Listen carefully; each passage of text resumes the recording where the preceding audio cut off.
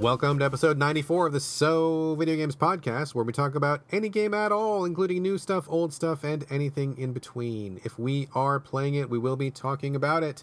Today, we are recording on August 19th, 2018.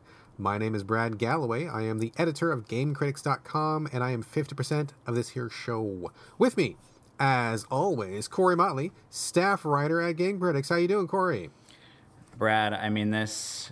No offense to this, what I'm about to say, because I know you'll probably laugh and understand, but you have no idea how thrilled I am whenever you emailed me the script and I looked at it and you did not have 45 games listed on the script to talk about this week. I promised my wife that I would not record for as long as we did last time, and I know that you went through hell editing that podcast. So for your sake and for my wife's sake and for the sake of my relationship and for the sake of our listeners, I cut it back. I had other games I could have talked about, but we're gonna table those for now. But I hear you. All right, good. I hope that everybody enjoyed our 3-hour and 8-minute or whatever it came out to odyssey of a show last week. And I looked back at SoundCloud and it was the longest show we had ever done. And I'm happy because we did 2 hour to hour and a half shows before that. So I'm happy to put out a really long show every once in a while, but goddamn, editing those shows nearly kills me. It's like an entire evening that I have to donate to, listening back and adjusting sound levels and exporting and all that stuff. But so I'm happy to do it, but not every week, that's for sure. I hear you, man. I hear. That's just like a once in a while thing. We're not going to do that every time. Today, we've got some banter in the can, which is pretty good banter. So I think we're going to try to keep it reasonable for the show, and then we'll get you out the door, back on your feet, back into life as soon as possible once you get done with the editing. So we will try not to kill your afternoon. And plus, my family gets me back sooner than expected, which is also a plus. So, yay. All right, let's quit wasting time and get on with the show. Also, before we unroll our topics today, just a quick reminder that if you are the kind of listener who enjoys our non-games rambling and various misadventures, as I mentioned earlier, we do have a banter segment which will be present after the ending music of the show. So if you don't like random bullshit and stuff like that, just skip it and feel free to peace out when the music plays. But if you want to hear more, there is about as much after the music as there is before. So there's still a bit more show if you like it. Anyway, enough of that. Let's get to what you came for, what I hope you came for, the games chat. Corey, this week, Red Faction Guerrilla. Now, we talked about this a little bit last time. I assume by now you've probably beaten the game and completed it? I actually just finished it last night, so it was good timing. All right, so how about a quick recap of the game, and then tell us all about Red Faction Guerrilla, or RFG to its friends. So, I forgot to mention this on the last show. I think I did, but I had gotten Red Faction. So, to be specific, we're talking about Red Faction Guerrilla, the remastered edition, or as it is eye-rollingly called on the game's cover, the Mars Turd edition. Oh God, who fucking approved that? Oh my God, that's terrible. Somebody at THQ, obviously. Terrible. I mean, that's like the kind of thing that if I worked for THQ or whoever was redoing this game, that would be an internal haha, we're clever and really dumb kind of thing, but it's not something that I would ever put on the actual box of the game for everyone else to see. So it's just silly. But I forgot to mention that I think last week I had gotten this game in the mail from Gamefly, and maybe there's some kind of epidemic going on because this happened to you recently, the game disc did not work in my PlayStation. Oh, you too, huh? Yeah, I got it in the mail and I was able to put it in and install it, and I think there was an update for it because there's always an update for games, and I got to the title screen, and then I was able to watch the first cutscene of the game, and then once the game loaded between the first cutscene and the actual game, I kept getting a disk read error on the PlayStation 4, and I was like, are you serious? So I tried it a few times, and I deleted the whole game, and I put the disc back in and, reinstalled it and hoped that it would help, but unfortunately it did not work, so I had to contact Gamefly about the disc not working. And luckily, I've only had this happen. I've been using Gamefly for, probably 10 years now, and I've only had this happen. I think I've only had a disc that didn't work maybe 3 times, and I've only had discs get lost in the mail maybe once or twice. And luckily, GameFly has been super cool about it. Like every time, for those who don't know, who don't use GameFly, who are maybe wary about it, all you do is go onto the support on their website and you file like a disk was missing or disk doesn't work like thing, and then you can decide if you want them to send you the game again, or if you just want them to send you the newest game on your queue, and then as long as you get the game back in the mail within like a few days and send it back to them. I've never had a problem with it. I'm sure if you're the kind of person that says you have a disc that got lost every week, they might like cancel your account or something because they might assume you're just keeping the games. But I've never had a problem with it. But then again, it's only happened between lost discs and discs that don't work maybe like 5 times over, I think, like the near decade that I've had Red Faction. So they're easy to work with stuff like that. But I ended up getting a new disc. Put the older in the mail. Before you move on, I want to ask you real quick. So did you look at the disc? Did it have that chip taken out of it? I didn't see it.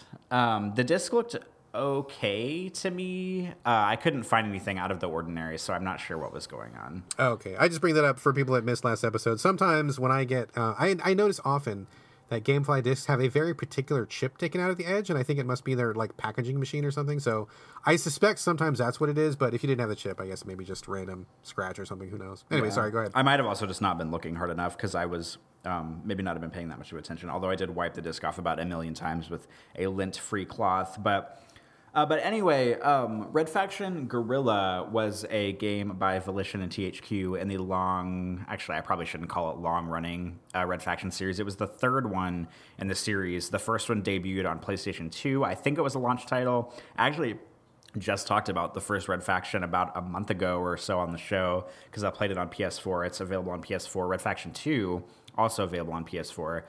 But Red Faction Guerrilla got a remastered edition that came out, I think, in June. And Red Faction Guerrilla, I love this game, first of all. I just want to preface this whole thing by, it originally came out in 2009 on the Xbox 360 and PlayStation 3. And at the time, it was kind of a reboot of the Red Faction series because Red Faction had always been a first-person shooter that had, the first one had some open world elements, but it wasn't like Grand Theft Auto by any stretch of the imagination. And the big thing that the first one had going for it was it had this thing called geomod technology, and it basically meant that you could like blow holes in walls and like literally like go through the wall into the next room, or if you were in like a Mars cavern area, you could use like rocket launcher or explosives to kind of like blow tunnels into the walls, which is not very practical. I don't know why that was like such a big thing at the time. I think it was more of like a tech like wank show off thing than it was like an actual good like game mechanic. And then the second one, they tuned it a little bit better. It was also a first-person shooter, but the second one was more just about blowing holes in walls. Like if you were in a building and you needed to get to another room, you could just like blow a hole through the wall if the door was locked or something like that. So that was a little bit more tuned. It wasn't about like, excavating into the middle of the earth for no reason at all. But the third one, Red Faction Guerrilla, it was third person instead of first person, and it was actually an open world game. So it has a very similar mission structure to basically any open world game you've played. You have different areas of Mars that you have to like liberate. So you have to do like a certain number of side missions. It has a very similar layout to Saints Row, which is same publisher, I think, at the time, and maybe same developer, Volition, I want to say.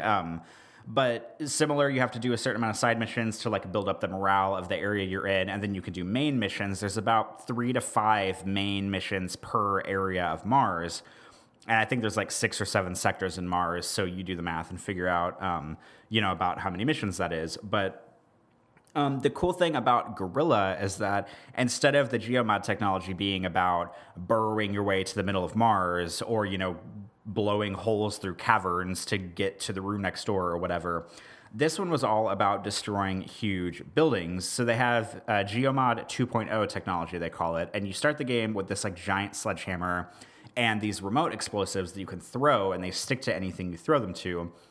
And a lot of the missions in the game are about basically like blowing up buildings, which might sound really basic, but the technology in the game is actually really impressive because you can like use your amazing like Thor hammer to like, bash the foundations off these buildings. And then once you get the buildings blown up enough, they just come crashing down in front of you, and you use the salvage from the buildings as sort of like a currency to upgrade things in the game. So you can get like, You can upgrade so that you can plant more explosives, to plant like 5 instead of 3, and then have all 5 blow up at once. You get better weapons, better armor, all that kind of stuff.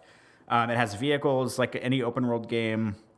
And the premise of the game, I should probably make this clear, is that you play as a guy named Alec Mason, who's actually voiced by Troy Baker, who's probably one of the most famous voice actors working in games today. He voiced Joel in The Last of Us. This is one of his early games. You play Alec Mason. He moves from Earth to Mars to take a mining job. He's like proficient in explosives and demolitions because that's stuff that he used to do around the world and on Earth. His brother lives on Mars. It's very similar to the first game. You get there to kind of live off world, make some money, and do some work that you're good at. But what you don't realize is that when you get to Mars, the EDF, I think is the Earth Defense Force, they are basically all the miners are like really oppressed on Mars. You get there, you think you're flying away to this like cool job that's off world, but you get there and really it's like a military state where all these rich people are like calling the shots from the boardrooms, and then they have this militarized police force that's sort of like oppressing all of the workers. And Alec's brother, who he goes there to see and work with, dies in like the first mission and like an EDF raid. And so Alec Mason promises revenge to get back at the EDF and everything, and then blow all their shit up. And the story is kind of paper thin, but it's actually kind of interesting playing it in 2018 versus 2009, because I feel like back then it maybe wasn't as interesting, or maybe I'm just a little bit older now and I understand it now, because like I could sure understand why people would want to go blow up government buildings right now in the current political state in 2018, but maybe not in 2009 whenever I was playing it then. But that's basically it. I mean, you do a lot of driving around, blowing up buildings, chopping down buildings, using your a magical Thor sledgehammer to like hit enemies. You can basically like break them in half anytime you hit them. I really like Red Faction Guerrilla. It's paced pretty well. The thing that I think is the most fascinating about it, which is maybe like a silly thing other than the geomod technology, is that every district of Mars that you're liberating, there's a district called Parker, there's one called Eos, there's one called Dust, there's the Badlands. They all have a very distinct color palette swap, which I think is maybe an interesting thing to bring up, but I also think it's one of the most fascinating things about the game. Whenever you start in the zone called Parker, that's where the game begins. It looks exactly how you think Mars would look from like every movie and game you've played. It's really red, it's really dusty, it's kind of industrial, kind of gross, but just like very overwhelmingly red. But then you cross over into another area, and as soon as you like cross the border into whatever area you're going into, the whole palette will change into like maybe like a brown. I know red and brown probably don't sound great, but it's like more of like a muted, more brown, like more foggy area. And then like the Badlands has its own sort of like desert looking area, and there's like more hills. And as you work your way up, whenever you get to Eos, is the last area you go to. Eos is kind of like a snowy almost. Like it's kind of like a snowy mountain area. It's more blue, it's more neutral, it's more cool toned. And as you work your way up through the districts, like you can tell that you're kind of working your way up through the class system too, because in Eos, like the cars are cool. They're like really sleek looking. The buildings are more impressively like architecturally designed. They just look cooler. There's more like artistic monuments and stuff around, which of course are there for you to blow the hell out of, because that's what the game's all about. But it's just like the artistry and class level as you move through sort of like the economic planes just like get better and more interesting, which I think is kind of a fascinating thing, because you can tell you're like moving your way up through like the lower class miners up into, like the high society, like big wigs who sit at their conference rooms all day, who are rich, who are basically telling the EDF to go kill all the miners and stuff. But I like this game. I think if you've played an open world game, it's not a lot different than a lot of other ones. But the geomod technology, the building blowing up thing, is really the hook of the game, and it works incredibly well, because if you've heard me talk on any of the podcasts before, you know that open world games, they have to have something really special to get me into them. And using a sledgehammer and remote mines and rocket launchers to bring entire buildings down and watch them crash down in front of you and then pick up their salvage always is fascinating for me. I think it's a lot of fun, and just like the technology itself, I think is really impressive. And it's a shame that after Guerrilla, the next game that Volition made for Red Faction was Armageddon, which was kind of like an under. It was more of like a survival horror-y in a way, like a kind of like an in the caves, like standard third person shooter, which wasn't very interesting. And that's kind of why they went under and didn't make any more Red Faction games after that. That was part of the problem. But Guerrilla, if you haven't played a Red Faction game, Guerrilla is a great place to start, and I would highly recommend it. It's a lot of fun driving around, and it's got kind of like a Mad Max feel in certain parts. Like in the Badlands areas, there's like these marauder people who look very similar to sort of like Mad Max mutants, and they drive these cool like 3-wheeled motorcycle things that just look really, really gross and really cool, but in a good way. But I don't know. I feel like I've been talking in circles a little bit about this. I like this game a lot and recommend it. I think it's fun. If you haven't played it before, this is a good place to jump in. Now that there's the remastered edition, it did freeze up a couple times on me, which is not great. Once during a loading screen, it froze up and I had to close the application completely. Once during another mission, I was using... Oh, it has jetpacks. I forgot to tell you that because I know you like jetpacks, Brad. It has jetpacks. You can get a jetpack later in the game. I forgot that the jetpack was in it, and then as soon as I got it, I was like, oh, yeah, there's a jetpack. And I was flying through the air in my jetpack, and there were like a bunch of like tanks and shit and people shooting at me, and I was midair, and the game froze up, and that was not cool. You can kind of tell that the game is chugging a little bit here and there, but there's often a lot of stuff going on the screen. There's people in vehicles shooting at you, there's enemies shooting at you, there's tanks, there's these like bomber jet things that are shooting at you, you're jetpacking across this wasteland, you're setting off explosives, there's just like a lot of stuff going on, and I know that's not an excuse for a game to freeze up, but I can certainly understand why it would in this scenario. But I like this game. I give it probably like 1.5 thumbs up overall, but I think it's very well done, and I think it's good that it got a remaster. I thought you were going to say 1.5 stars or something, and I was like, wow, that's not very much. No. I mean, I've played this before, and I hear you being enthusiastic about it, which is cool. And I actually played this before back when it was new, and I remember liking it.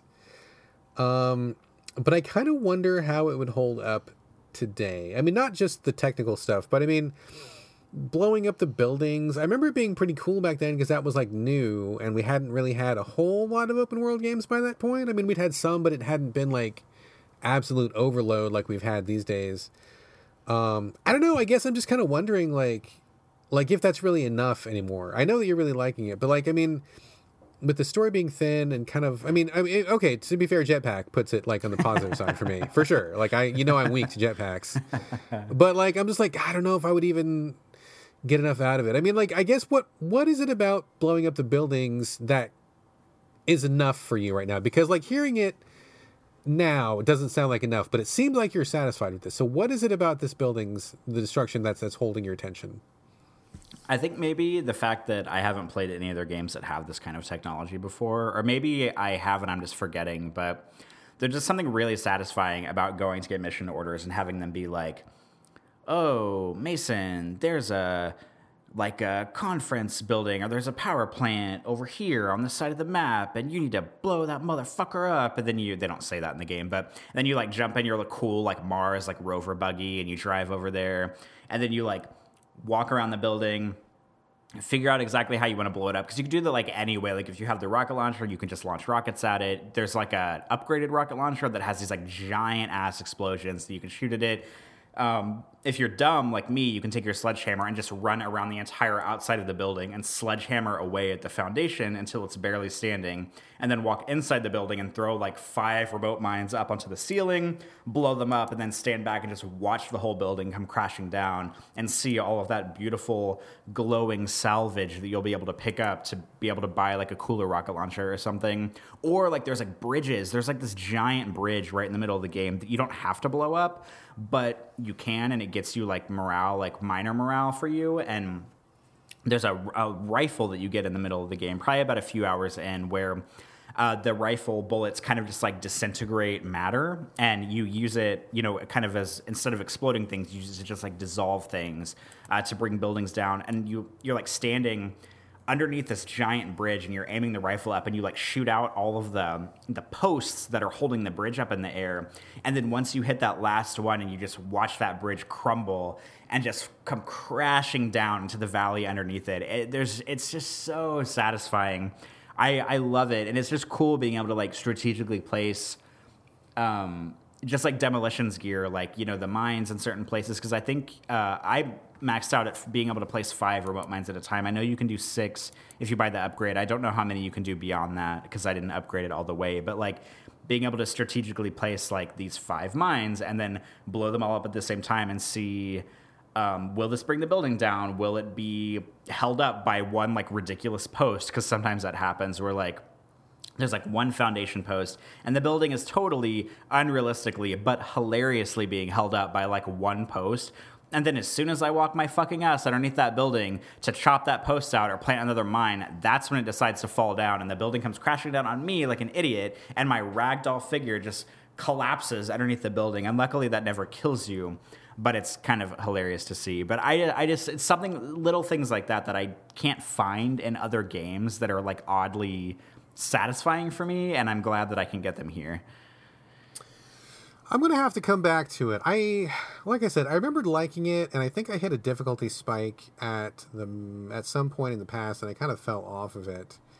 Are you noticing anything like that? Any difficulty spikes that are being discouraging to you, or are you just trucking through? Well, I played it on the easiest difficulty on casual this time, but there's definitely a few parts of it that are a little bit challenging, because sometimes whenever you get to mission areas, you'll get to like a building you're supposed to blow up, or you'll get to like some kind of escort thing or something, and it'll just be like overwhelmingly like saturated with like the EDF guards, and there'll be like, if the alert level goes high enough, like the bomber jets will come in and start shooting their machine guns at you, and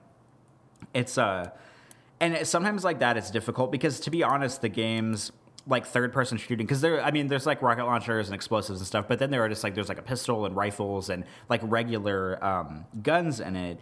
But the third-person shooting mechanics aren't the best, so I ended up like not even using like regular guns that much. I just kind of like ran around like a deranged serial killer with my sledgehammer and was just like stalking the enemies as they were shooting at me and just chopping them down with my sledgehammer the entire game, which is probably not the way the game is intended for you to use it. But the aiming mechanics aren't great. They're passable, serviceable, but they're not great.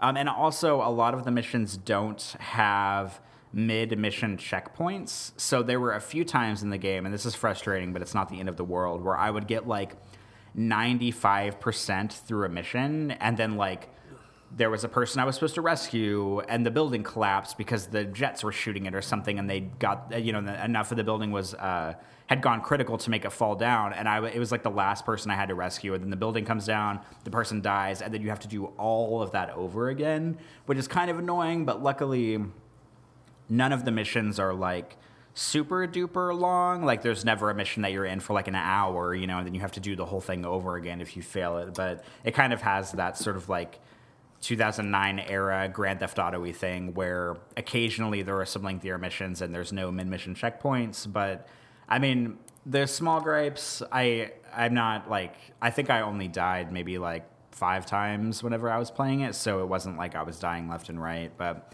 I was able to get over them because other parts of the game are so satisfying.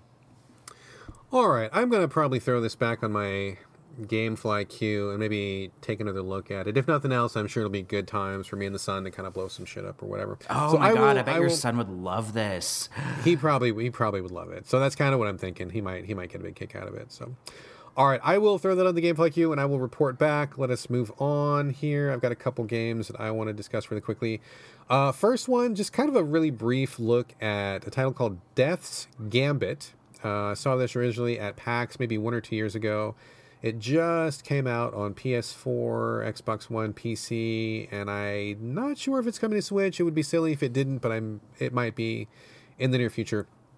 This is a 2D pixel-based action game. It is not a roguelike. Oh my God, I was getting ready.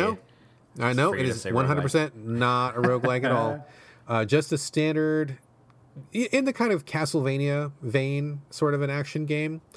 But it's not so much Castlevania as it is Dark Souls. So yeah. So hold on, just go make a cup of coffee or something real quick, because come back in like 5 minutes. If it's not a fucking roguelike, it's a Dark Souls inspired game, and there's like nothing that makes me run faster from video game marketing than if I see it's a Dark Souls like, or it's a roguelike. And I'm like, all right, I guess this isn't the game for me. And God damn it, if I wish I couldn't, maybe this is what I should have said for the answer, whatever that person or one of our listeners asked us about what genre which we could get into, because every fucking game that comes out is a fucking roguelike, or it's a fucking Dark Souls like, and I'm not into either of those, and they're fucking everywhere. Oh my God, I'm over it.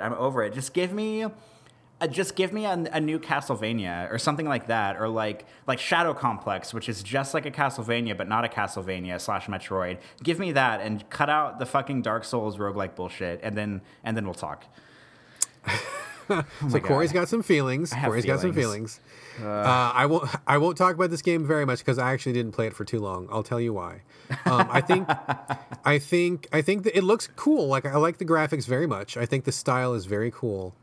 But this is literally, like, I can't even overstate this. Like, please take me at my word when I say this.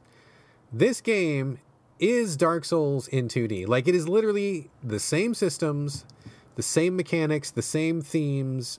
It looks like Dark Souls even. Like, it is literally, if you sucked that third dimension out of Dark Souls and made it a pixel-based game, like, that is what this is. It is Dark Souls. So I'm not really up for that these days. Like, I don't want that right now. I've played through all of the Dark Souls games, and I'm good on that. I enjoyed them when they were around. I've had enough. I'm ready to move on to something else for a while. And I don't mind people learning lessons from the Souls series. I mean, I think Hollow Knight is probably one of the best ones. I think Nioh is probably one of the best ones, where they are clearly inspired by Dark Souls, but they go off in their own direction. And that's really the future of this genre, I think. I think we really need to see people taking those lessons, but doing something else, doing something that is not a carbon copy, because we're starting to see the carbon copies roll out. And I don't want to say, like, oh, it's so easy for someone to make a copy of Dark Souls. Like, it's not. I get it's a challenge, and there are many challenges in translating that material from 3D to 2D and all that. But I mean, I just got to be honest with you. This is literally just Dark Souls in 2D. So I'm not up for that right now, but I think it's really well made. I mean, I think the graphics are great. I think the controls are tight. I think everything you would think of is here. Like, the equipment screen looks basically the same. There's different classes. I mean, it just is that game. It just is. So I don't have a lot to say about it. I think I played it for about maybe like an hour and a half, and I'm like, this is cool, but I just don't want to play Dark Souls again. Like, I'm just not ready for that. I don't want that right now. So it's out there, though. If you are somebody who just needs more Souls in your life, and you've played all the Souls games and you want more Souls, this is more Souls. This is literally as close to Dark Souls as you can get without it being actually from the same developer. So this is a thing. No, nothing bad to say about it. I just don't want to play it right now. I'm not in the mood for that, but it's out there and it's well done. So. Well, let's talk about this versus Salt and Sanctuary for a second, because I've never played Salt and Sanctuary, but I remember whenever that came out, that was what everybody said. They said, this is Dark Souls, but it's a side scroller. So how is Death's Gambit different from Salt and Sanctuary, or are they like the same game? Okay, so I played Salt and Sanctuary very briefly because, full disclosure, I can't stand that developer. I'm sure they're very nice people. It is not a personal judgment. I'm sure they're great. I fucking hate all their games. I hate the way they control. I hate the way they look. I just hate everything about their games. Like, they are like repellent to me. So I'm putting that full disclosure. I am biased. I do not like the work of Ska Studios. I think I've played all their games, and I've hated every single one. I do not like them. So I didn't play Salt and Sanctuary very much, but just controls didn't feel on to me. I mean, but it was a 2D Dark Souls. Clearly a lot of the same lessons. But Death's Gambit is even closer. Like, it's even closer. Like, the menu screens look the same as FromSoft. The characters look the same as FromSoft. I mean, some of the same systems that are in there, exactly the same. I think Salt and Sanctuary was a little bit further afield, but they're definitely in the same basket. But, like, literally, this is a carbon copy. Death's Gambit, it is Dark Souls. So they're both the same thing, but if you want the closest, without a lot of, like, weird platforming and stuff like that, I think Death's Gambit is probably much closer. And I mean, honestly, I didn't play either one for very long, but I would guess that playing Death's Gambit probably has a better difficulty curve, because I don't like the way those guys at Ska Studios do. I think they've got some issues that get hand waved, and I think a lot of people give them a pass because they're an indie favorite, which is fine. I have no personal problem with that, but for me, their work I do not like their work. And again, nothing personal, just from a critical perspective, I can't stand their work. So anyway, But these are the same kind of thing. And I mean, I gotta say, dude, like I just don't want any more of these. Like there's another one coming out that's coming out at PAX, which again looks just like Dark Souls. Like we're really starting to get to the point where people who fell in love with that series are starting to make their own games, and a lot of them are just way too close to the source material. Like we don't need a dozen copycats because the real thing is out there. There's a few games which take lessons that are also good in their own right, but I just don't need a lot of copycats. So it's kind of depressing to see stuff like this pop up. But anyway, let me move on really quickly because I don't want to get like super negative downward spiral here. But and again, nothing wrong with Death's Gambit. I just don't want to play it right now. But if you want to play it, go for it. It seems like a very good product. The thing that I really want to talk about that I have been putting more time into is Judge, except for it's spelled Jydje. I don't know why they spelled it that way. Maybe it was like a search engine optimization thing, or maybe there was a copyright or something. But they pronounced the Y like a U, so it sounds like Judge. Have you ever seen this? I mean, it's been on PSN sale for like a million times. Have you ever come across it? Yeah, every time it's on a PSN sale, I look at it and I think I know I've visited the store page for it about 100 times, and every time, because it's always really cheap on PSN and super cheap. Yeah, and you know, of course, something being cheap will definitely draw me in because I'm more likely to buy something that's experimental that I might not like if it's cheap.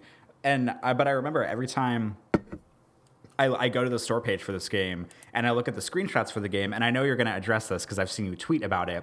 I see the screenshots for the game and I think, man, this does not look like A, it doesn't look like something I'd be interested in, and B, it doesn't look like the screenshots don't match what I think the cover art for the game should be, if that makes sense. So every time I see it, I just pass and move on, and it's over with.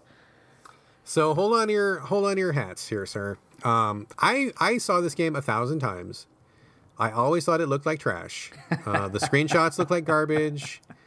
The developer, 10 Tons, has not put out very many games that I've liked. I've tried a couple of the games. A couple of them were hot garbage. They were really bad. Very low budget, very, not very well produced. I did not have a very favorable impression of these guys at all. And I thought this was just one more trash game from a trash developer. Nothing personal. A trash developer, nothing personal. Yeah, nothing personal, but yeah, your work was trash. Sorry if anybody's... I'm going to get so much hate mail after this episode. It's going to be bad. You know, hold on. I want to take a pause here for a second and think just to reflect on this for a second. I am... because, okay, you and I, we record every week. You're sitting in your living room. I'm sitting in my computer room /office /photo studio / whatever the fuck else I want it to be. We record every week. We're in our houses. I know sometimes you go to conferences, you're going to PAX, you go to the Retro Games Expo thing. I don't do any of that stuff. So, you're more, in the scene. I'm less in the scene. And so I feel like every time we record the show, and I like this, by the way, it's just you and me being friends, talking about the games we played, not really, trying to make, a bunch of strong statements here or there, and not really trying to, go out of our way to, persuade people to do a certain thing or play a certain game or avoid a certain studio or whatever. But I'm constantly surprised by when we talk about stuff, whenever we have developers tweet at us or voice actors, whenever I talked about, oh my God, what is it called? That puzzle game that I didn't get on with recently that we talked about a few weeks ago that I still need to write my This Is Not a Review for. I know what you're talking about. It had a really super generic name. It was like a Portal alike, and you're in a hotel. Yeah. Something like that. Yeah. But because I talked on the show about how much I like the voice actress in the game, how I thought she did a really great job. Well, lo and behold, 3 days after we put the show out, she finds us on Twitter and tweets at us, and it's like, oh, thank you for the compliments. I appreciate it, but, I'm sorry you didn't like the game, but thank you for, the nice things you said about me. And, it's not the first time that's happened when developers have gotten in contact with us about stuff we've said on the show. Certainly won't be the last time, but, I'm constantly surprised because I feel like our operation is such a... it's just us talking about games. We're not doing live shows and doing, all this and that. It's just us talking about games. And even though it's just us, people find our stuff, they listen to it, and then they respond to it. And I'm always surprised whenever that happens because it never feels like we're operating on that kind of a scale. But sometimes we kind of are, I guess. Yeah, word of mouth gets out, and I guess if somebody hears somebody talking about something, they know somebody, and, the game development world is really small, and games is actually a much smaller world than people think it is, and word gets around, man, and, people listen to the show, and we got game critics going on, and, Yeah, because whenever I say shit like, "Oh, you're a trash developer," which okay, to be fair, is a very mean thing to say. Like I feel bad for saying that because they're probably good people. Like it's not a personal statement, but to be honest, as a consumer and also as a game fan and also as an editor, like sometimes you just get these feelings about like, oh, this game was shit and it was from these guys.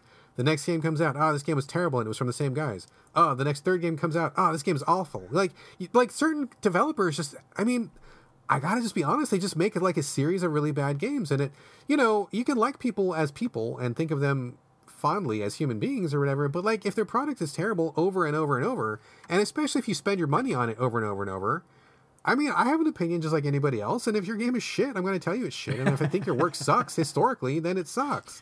And I feel bad about that because I don't want to hurt people's feelings because, I mean, I've made stuff. I mean, when we get comments of game critics about, oh, your reviews are garbage, I mean, it doesn't feel good. And like when I put my books out, I got my fair share of people who really didn't think I did a good job on my book, and they were not shy about telling me about that, and that doesn't feel good either. So like I don't want to be hurting anybody's feelings. Like I'm not trying to attack anybody, I'm not trying to tear anybody down, and I'm not trying to make bold statements to make myself seem like a big guy or anything like that. But like just honestly, like some games are really, really bad, and some games some developers just don't put out any good stuff, and you get burned after a while.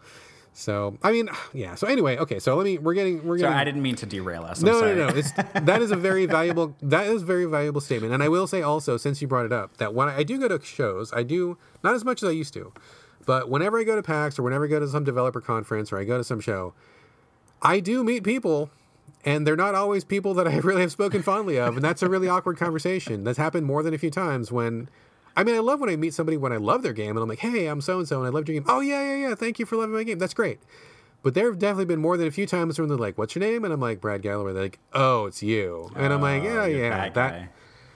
I am that guy sometimes. And that has definitely happened. There's been a number of really awkward conversations, a lot of side eye, a lot of like, yeah, you can just move along kind of a vibe going on. So that happens too. But all I can do is be honest and share my opinion. And if you don't like that, that's fine, but I'm not going to deceive anybody. And I gotta call it like I see it. And some games are just honestly bad. And some developers just don't, they need to improve. They need to put out a better product. So that's all I'm going to say on that. And again, nothing personal to anybody. So, okay, getting back to the fucking game, getting back to the game, Judge. Okay. So these guys have made a series of shit games, and I did not think highly of them as a studio. I thought they put out garbage. But Dan Weissenberger reviewed this at Game Critics a while ago, and he gave it a 9. And I'm like, okay. Whoa. I'm like, all right, Dan. I love Dan. But sometimes Dan has very weird opinions. Did you fly him to the United States so he could sit in the principal's office and you guys could discuss this? I think I probably should. I probably should have flown him in. Sometimes Dan is brilliant. I mean, he's usually generally brilliant. He's a great guy, awesome writer. He's one of the core pillars of Game Critics. But sometimes he'll like a game that I really dislike, and he will just love it, and that's fine. We have no problem with varying opinions. So when he wrote his 9, I'm like, okay, maybe this is Dan being Dan. I've seen these guys' other work. I don't really like it that much. Whatever. But it finally got on sale. Again, this game is constantly on sale. I think I bought it for like $1.99 or something like that. This game is fucking awesome. I'm so shocked and surprised. It is an awesome, awesome game. I never would have guessed it from the screenshots. I never would have guessed it from their previous work. I never even would have guessed it after Dan's review. I thought that was Dan being Dan on one of his, idiosyncrasies. But no, this game is legit awesome. Dan was correct, and these guys finally got their shit in order because this game is basically the love child of Hotline Miami and RoboCop in all of the best ways. Okay. Suddenly, my interest is piqued. I kind of thought you would get interested in this because I know you liked Hotline Miami, and I mean, who doesn't like RoboCop? I mean, you like RoboCop, right? I mean, I guess I wouldn't call myself a super fan, but he is a notable character in the history of film. I've never met anybody who actively disliked RoboCop, so I just kind of assume. So that's literally what this is. This is RoboCop plus Hotline Miami. I never would have guessed it, but what you do is you take a robot, and this is a total top-down 2D, very much presented in the same fashion as Hotline Miami, where you're looking down and you can see inside rooms, and you just get a top view of the whole level. And each level will have a certain number of objectives. It'll be rescue civilians, recover evidence, and kill the bad guys. And, each level has different objectives. It's not always the same thing. So you go in and, you just kind of shoot stuff at first, and it seems like, okay, this is ho-hum fine. But once you start unlocking stuff, this game has a literal hojillion of like fucking options and abilities and powers, and you can mix and match them as much as you want. And they're all like super cheap, so you don't really have to even earn that much money. You just buy like, okay, like I have regular bullets. Well, I don't want regular bullets. I want shotgun bullets. Well, I don't want those. I want plasma bullets. Well, I want electric bullets. Well, I want armor piercing bullets. Like all those bullets are in there, and you can like upgrade them all. And it's like, oh, okay, well, I want to be more assault so I can get like more body armor, or I want to be stealth so you can buy like a stealth unit, or you're like, I want some backups so you can buy a drone to go with you, or you can want to crash through walls, you can get like a wall breaking unit so you can just like walk through walls, or you want like there's like 10,000 fucking options to change, like significantly change how you play. And so if one approach is not working, you buy a couple options, like spec your robot out look differently, and then he's like a totally different character. So you can do like melee, you can do like a sniper, you can do like all-out assault, you can do stealth. I mean, you can do like whatever. And sometimes you will want to go back and forth depending on what the objectives are. So that, I mean, the amount of options is mind-boggling. I'm staggered. I haven't even unlocked them all yet. And I've already got like more than I know what to do with. Like I basically feels like infinite variety in how you can spec your robot out, which makes the levels amazing to play, because if you play one way and you're getting beaten, you can always just come back and respec, and then like all of a sudden you win the next time, or like, it opens the door for many, many different strategies. But the gameplay is always really tight and like very Hotline Miami-esque, where it can just be like a run and gun if you want it to be, or it can be like a very quiet, like stealthy, sneak attack, Hitman kind of style thing. Or you can do like any mix and match or anything like that. So, I mean, that right there, the work they did with all of the different options available to your robot is pretty fucking over the top outstanding. Like, it's pretty amazing. But beyond that, I really like how they've designed each level, because each objective, once you do that objective, they log it as being done. So even if you do it and then you like rescue the civilians, but then you get killed, it still counts you as rescuing the civilians. So even if a level is really hard, you still feel like you're making progress every single time you play, because you keep the money that you earn so you can buy more upgrades if you failed. Anything that you did stays done, so you can still keep working towards completion of that level. And there's also more difficult enemies in each level that have like a name. Like there's a bunch of goons and grunts, you can just mow those guys down. But there's also these really tough guys, like maybe there'll be like a sentry robot, or maybe like a couple of like drugged out gang bros or something, and they're like much tougher than the other goons. If you kill those guys, they will stay dead forever. So like maybe the first run was too hard, you couldn't take out the mobs plus the boss, but you kill that boss, and even if you die, when you come back, the boss is still dead. So that way you can like get further than you did the last time. So it keeps you moving forward all the time.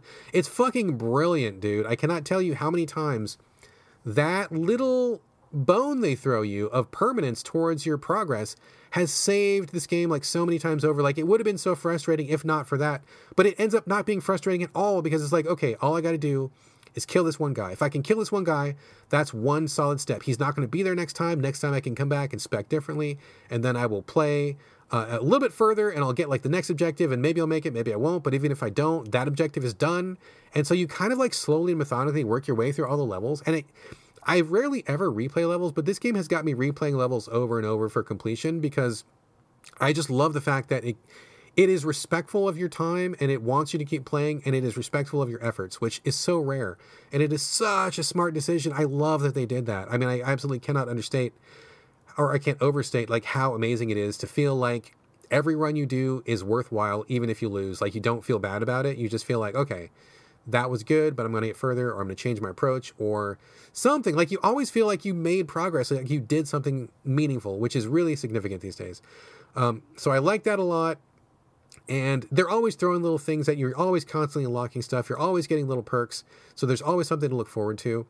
And I dig the fuck out of this game, dude. Like these guys, I don't know what happened. Like I honestly thought their previous games were garbage, but this one is brilliant. It controls great. It's got a great system. It's got great design. I have been super addicted to this game. I love this game. I think this game is fantastic. And I think that you, Corey, would be very well served to check this out. I cannot believe you are successfully selling me on a game that I have looked at like 10 times on the PSN and passed on every single time because I thought it looked stupid. And everything that you're saying about this game sounds really good to me. Like all the best aspects of, say Hotline Miami or even like Ruiner, because I know I got along with Ruiner really well and you didn't like it, but it's making me think of Ruiner because there's like a good amount of customization in that game too, as far as like the special abilities you can do, but also the fact that it seems slightly roguelike-ish, but you don't lose progress because of the boss killing thing, all the customization options, the fact that you can play it stealthy or you can be like run and gun. I mean, you are really speaking all the right things to me right now, and I am just as surprised as anyone about these developments that this sounds like something that I would be into. You got to check it out, man. You can get it for like $2 or something. If it's on Switch, which we may be talking about in a minute, it might be a really good place for Switch. But anywhere you play it, I think is great. And it just has to be really, really underlined. No matter what you do, like you don't get penalized. Like you don't lose anything you've unlocked. You don't lose money you've earned. You don't progress you've made isn't erased. And that is just so amazing. Like it is such a blessing. Kind of like, I mean, I've played so many games where you get sent back to a checkpoint, got to do the thing over, get sent back, or, sent back to the beginning of a level, got to do the thing over. It kind of wears on you after a while, especially if you have limited time or not a lot of, not many opportunities to play. And just to play something like this where it's like, yeah, man, we want you to play this game. This game is probably going to be hard in spots, but you know what? We're not going to smack you down. Like, we're going to give you a chance. We're going to let you keep going. I fucking appreciate that so much. Like, I just can't even understate, I keep saying the wrong thing. I can't overstate how amazing that is. So, great design, great content, great, like, service to the player, like, great respect of your time. Like, I legitimately love this game. I think it is so good. You should check this out. I know you liked Hotline Miami. I know you liked Ruiner. I would say this is better than both of them, honestly. I think just that feeling of like being in control, having options, being able to approach a situation, trying new things, and never getting punished for it is great. I don't think games need to punish people, and this is one perfect example of where you can have a very challenging, very difficult at times game that does not feel like an atrocious trial. It's wonderful to play this. You have sold me on this. All right. That's one I've sold you on. Take your $2. I think it'll be well spent, man. Check this game out and get back to me. I want to hear your full report. I would be very surprised if you didn't think this was a worthwhile play. Well, I mean, after all, I am looking for some first games to purchase. Oh, let's just do it. Let's just rip the Band-Aid off. Okay, so folks, I got spoiled on this through Twitter, but Corey has a gigantic announcement to make, and it's going to be our next topic. Corey has taken the plunge, and he is now a proud owner of a Nintendo Switch. Hooray! It's true. I know I've said it 100 times on the show recently, but last time I was like, Brad, I think I'm getting serious about this. I think I'm going to go pick one up, and sure enough, on Friday after work, the stupid thing, this is kind of an inside, but the stupid thing is I thought all week that Friday was payday, and like I didn't need it to be payday for me to afford a Switch. Like I was fine buying one without it being payday, but like that would have helped because it would have been like, some more money in my account, and I would have felt a little better about buying it. And I think it was on like Wednesday or Thursday, I checked my bank account online just to see, how things were going. Make sure I wasn't like negative $100 in my checking account. And yeah, check that first. I've been there. Yeah. So sure enough, payday was next Friday. So somehow I got my pay Fridays mixed up because I get paid biweekly at the job I work. And so that was kind of a bummer, but I was like, you know what, whatever, I don't care. Like because I had birthday cash. I talked about it on the last show. I had birthday cash, gift cards, all this stuff. It's like, whatever, I'm just going to go buy a Switch. So my next official show topic is the fact that I bought a Switch and to talk about my first experiences with it, which is funny to me because buying a new console, at least for me, whenever you're an adult, is much different than whenever you're a child because I am 30. I just turned 30, so I can kind of consider this a late birthday present to myself because I did use some birthday money for it. Went to Target, looked at games, looked at the Switch, looked at the accessories, and I decided, okay, I'm just going to buy the Switch. I'm not going to buy anything else. Let's take it home, get it warmed up, figure out what games I want to buy later, figure out if I want to get a memory card later and all this stuff. So I buy the Switch, I bring it home, I take it out of the box, I plug it into the TV, I plug the stand in, or I plug it into the Switch per the directions on the box. I do the whole setup thing, I turn it on, I put in my Wi-Fi password to get it connected, I set up my profile, which I already had a Nintendo account, which I forgot that I had from the Wii U, I guess, but luckily I was able to log into it, and everything was there, and it was all good. And then once I got it all set up, I was like, you know what? I'm going to go take a nap. And if I were 12, I would have just glued myself to the Switch and played it, for the next 24 hours straight. But I was like, you know what? It's there. It'll be waiting for me when I get done with my nap. I just worked and I'm tired and it's Friday and I can stay up as late as I want. So I'm just going to take a big old nap. So that's exactly what I did. I took a nap.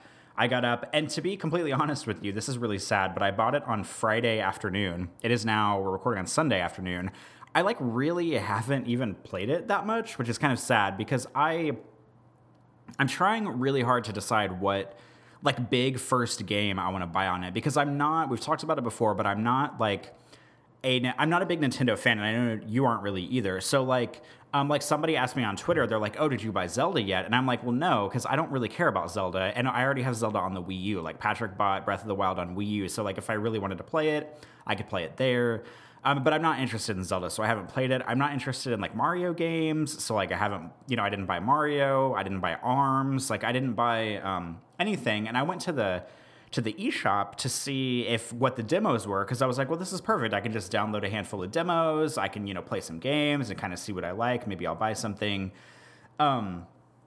There are not that many demos on the eShop, which is really disappointing to me, which maybe shouldn't come as a surprise because demos have been getting harder and harder to come by lately in this console generation. But I was really banking on, and this is going to be so stupid, and I know you're going to roll your eyes whenever I say this, Brad. I was really hoping that Doom would have a demo because I already own Doom on PlayStation 4. And I really, really, really, really, really like Doom. And I was like, well, this would be kind of a fun, dipping a toe into the Switch, playing something I'm already familiar with that I know I like, but trying it on a new platform. Because I don't want to buy a big game like Zelda and then not like it because I'm worried that that's going to happen. I did not buy Doom. I just want to make that clear. But I was hoping there would be a demo for it. There wasn't a demo for it, which is weird because there's a demo for it on every other console but the Switch. So I'm trying to decide what I want to do. And I have... I was also thinking about buying, and this is another, this is so sad. I'm thinking about buying all these games that I already own on the Switch, which is ridiculous, but here we are. I was thinking about buying Resident Evil Revelations 2 on the Switch because I have that on PS4. I really like that game, and I feel like that would be a good kind of another kind of dipping a toe in, getting used to the console, getting used to the controls, playing something I already know and like, but in a portable way. And so the only game, I've downloaded 3 demos, but the only game I've bought on Switch so far, this is also a game that I already own somewhere else. And I only remembered it was on Switch because I looked at the top, they have a top 30 selling games of the past month page or something. And I was surprised and thrilled to see that North was their number 20 or 21 selling game. Because I really like North, and I feel like it's a weird game by a weird developer that not a lot of people know about, but it was on the top selling list. It's only $2.99. It's only 1 gig. So I was like, yeah, this is perfect. I can support this developer I can like. They make these weird avant-garde games. It's a game I already know a little bit about. It'll just be kind of fun to put it on Switch and see what it's like. I tested it a little bit, but I didn't play all the way through it because one thing about North that's kind of inconvenient for Switch is that you can't save your game in it. You kind of have to play it all in one go, but you can, back out of the game and go to the home screen and then, re-go into the game. As long as you don't quit the game entirely, you can kind of pause it. But so far, North, which is an odd choice for first game, is the only game I've purchased for Switch so far. And I ordered a memory card for it. I ordered a micro SD card yesterday, a 64 gigabyte one, because it comes with 32 gigs internal, but once that's formatted, it's 28 gigs or something to make up for the software and stuff.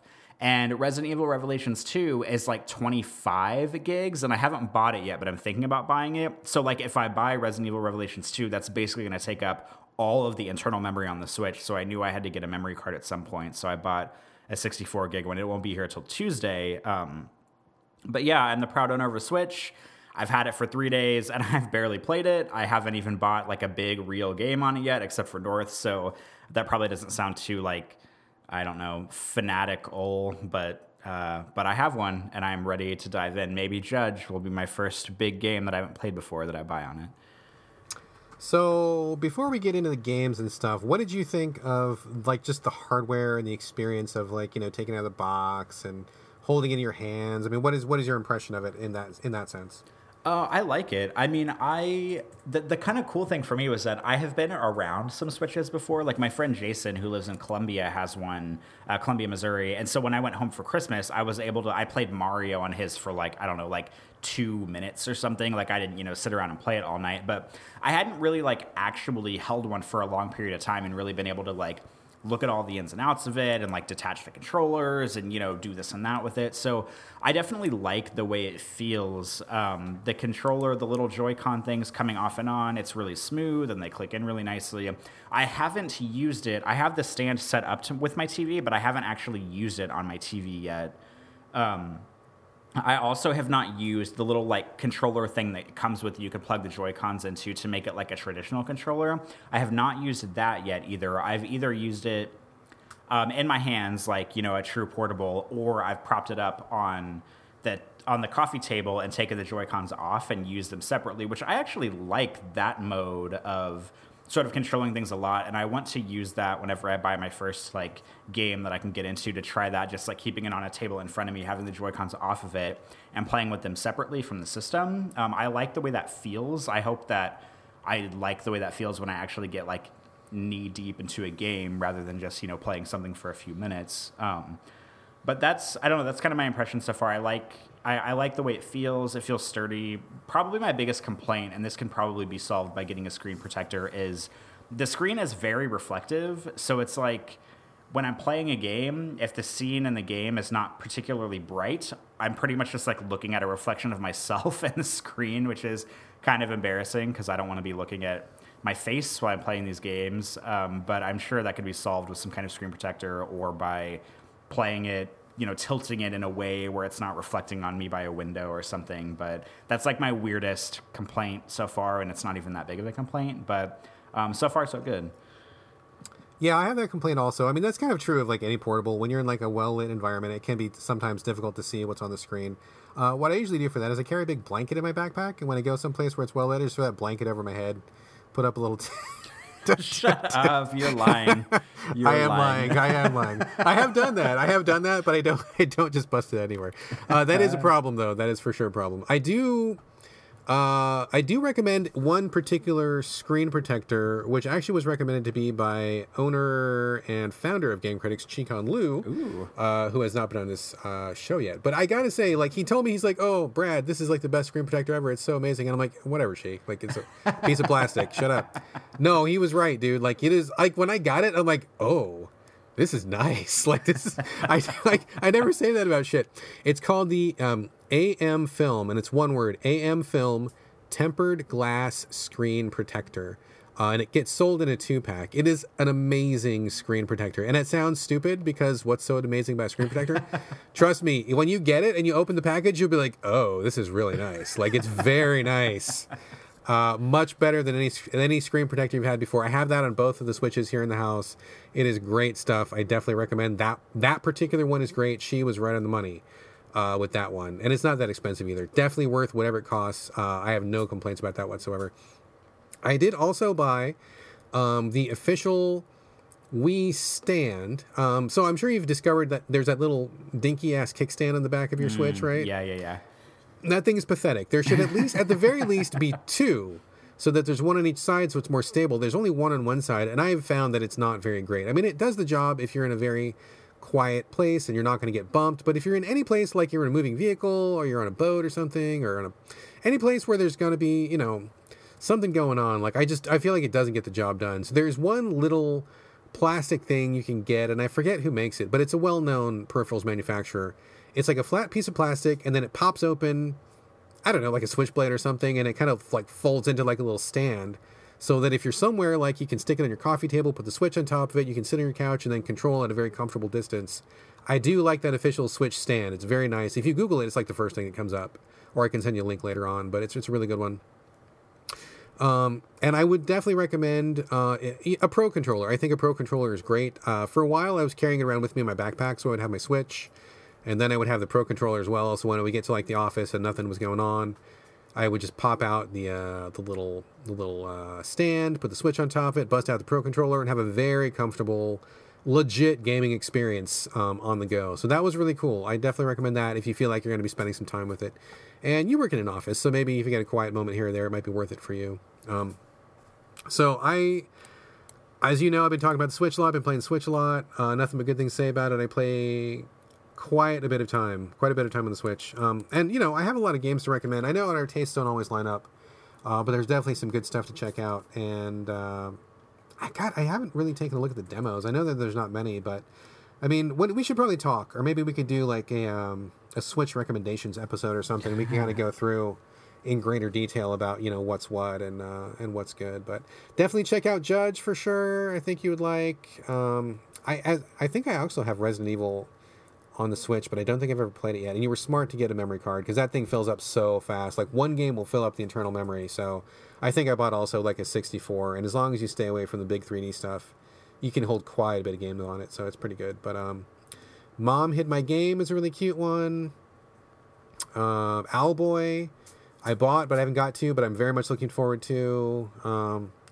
Other stuff. Subsurface Circular you might want to check out. Count Lucanor, which I really loved very much. You might like that one. And we'll go through it. We'll go through some games. I Some stuff. almost bought Subsurface Circular because it's on sale right now for like $4 and some change. And I came really close to buying it the other day, but I was like, oh, I'll wait. Like maybe I'll buy it in the future. Because it's not, I think it's only like $5 or $6 full price. So it wasn't like, the sale wasn't like some astronomical sale, but that's on my list. I think it's on my wish list, as a matter of fact, which I cannot believe that the PlayStation 4 and PSN doesn't have a wish list on like profiles for PSN. That's so awful. You have to go on the website to do a wish list on PSN. So I'm thankful that the Switch has a wish list built in right there into the eShop.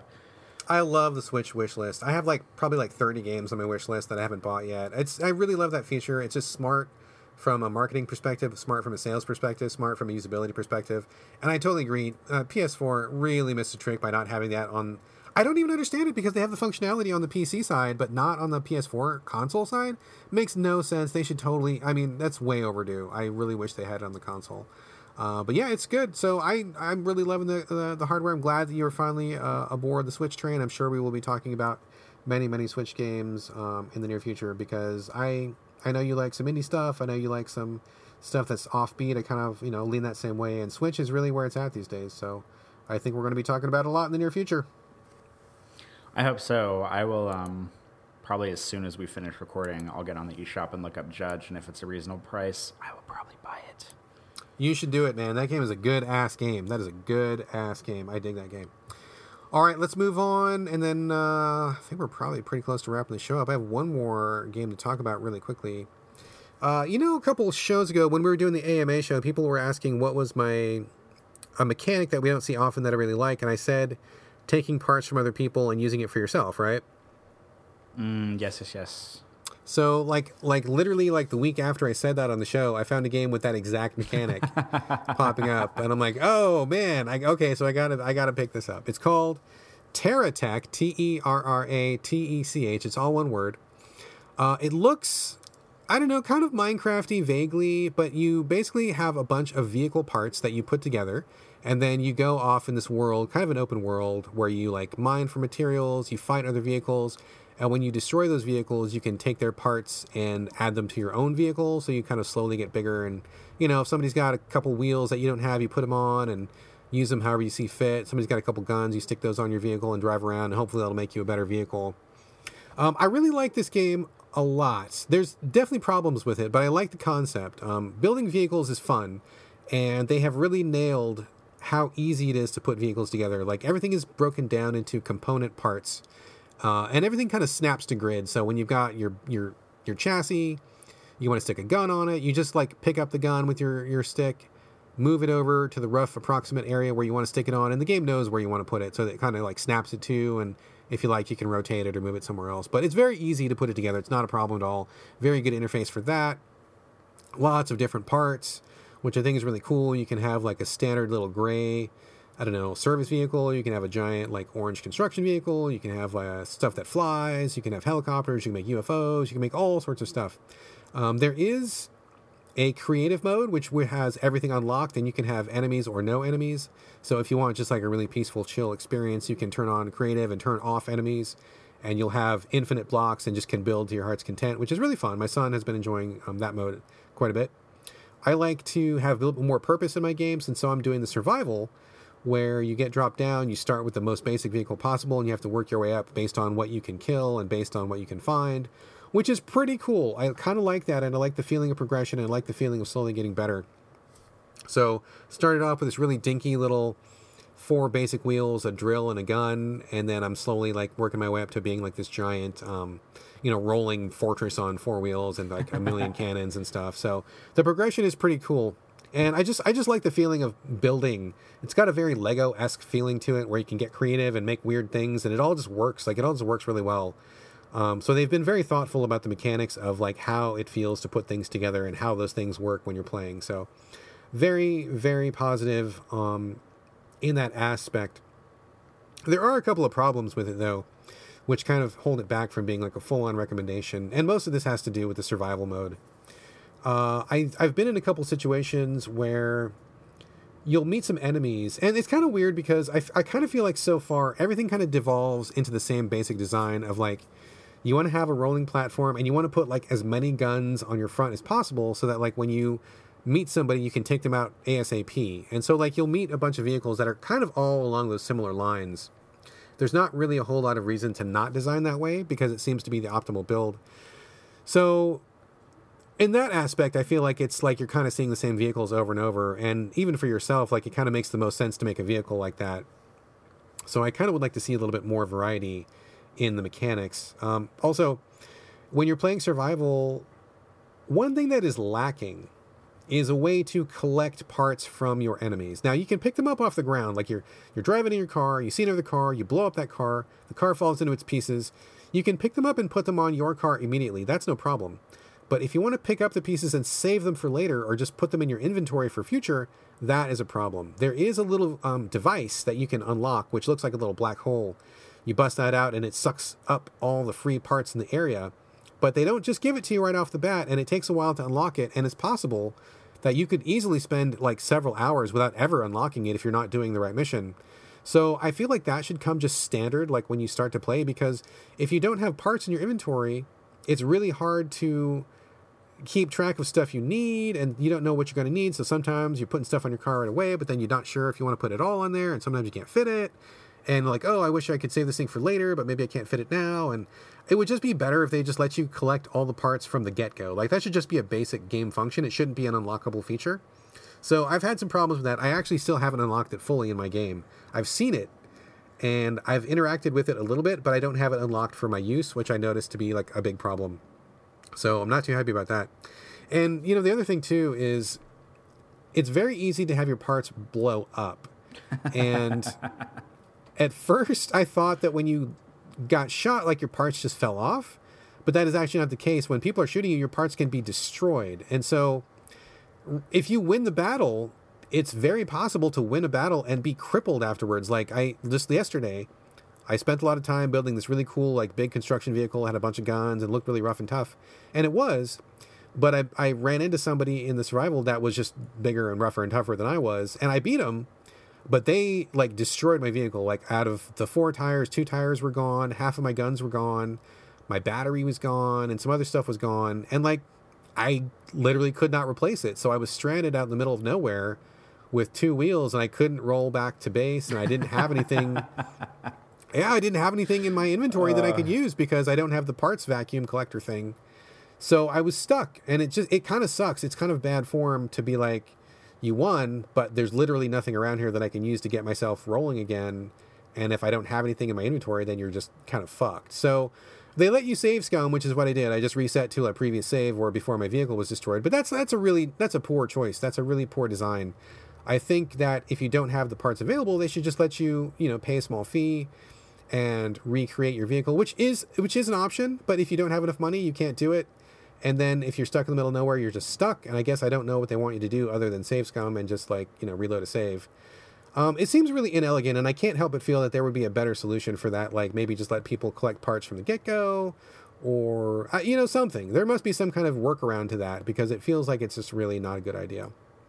So I've been frustrated like that a few times. But otherwise, I really enjoy it. I'm really enjoying going through just bit by bit, taking my time, kind of building up pieces. I really, really want to unlock the parts vacuum soon because I think that will advance my campaign quite a bit. But just building vehicles and stealing parts and just getting creative in a Lego sense is really fun. There's one other game that's like this that I'm really anticipating, and I think it's called Trail Makers, I think, which is basically the same idea, except for the point of that game is to build a vehicle, collect parts, and ultimately you want to cross the planet, like you want to get from one side of the planet to the other. So it's more about like just building an efficiently moving vehicle, which is pretty interesting. This one is more about combat, a little bit smaller scale, but still a cool idea, a cool thing, a cool toy. Like if you want to just kick it on creative and put your kids in front of it, this would be like a blast. Like just putting stuff together is so fun. So enjoying it. It's not perfect, but I do think it is a good time. Thoughts, Corey? I might be way off base here, but whenever you're describing this game, I'm getting very similar vibes to Crossout, that free-to-play game that you and I both tried. How does it compare? Very similar to Crossout. I actually think it's easier to use than Crossout. It's simpler to put the vehicles together than it is in Crossout. But you'll notice that like the same thing that was in Crossout where you want to have a front-loaded with guns kind of car, very true here as well. So you have some of the same design problems, which I'm not sure how you would approach that, but I'm not a game designer, so I guess it's not my problem. But yeah, very, very similar.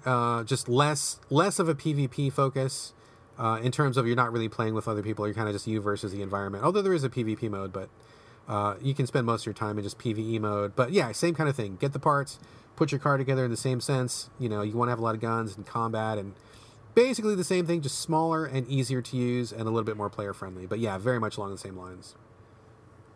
All right, I'm good to know that I didn't have a, you know how usually I'm like, oh, this sounds like this game and that game mashed together. I don't have a second one, but Crossout was the closest thing I could think of. and to be fair, it was pretty close, so I think you were right on the money with that one. So, people check it out. If you got kids, I think it would be a great game for kids. Also, keep your eye out for I think it's Trail Breakers, which is another one I'm really interested in for the same reasons. But still enjoying this one. I do want to finish it, but I gotta say, if I don't unlock this parts vacuum thing soon, I may quit because I'm getting kind of frustrated not being able to pick up parts, and I have been stranded without wheels one too many times, and I just get really frustrated about that. So we shall see. But I think that's it. Any final thoughts or questions or anything at all before we wrap up, Corey? I don't think so. All right, that brings us to the end of the show. That's it for now, but in the meantime, please remember... Well, first, thanks for listening, by the way. Thank you very much for listening. And also, please remember that you can send us comments, thoughts, feedback, ideas, anything else to sovideogamespodcast@gmail.com. You can also post comments for us at gamecritics.com when the show gets posted there. We are also on Twitter as a collective at SoVideoGames, excuse me. But you can also reach us individually. We are both on Twitter and Instagram with the same handles. My handle, my name, Brad Galloway, BradGallaway, all A's, no O's. Corey, where can they find you? They can find me at Corey Motley, also my first and last name. It is CoreyMotley. And that'll do it for this episode of So Video Games. We will be back next week with another installment. Thanks again for listening. And for now, this is bye from Brad. And bye from Corey. We will see you guys next time.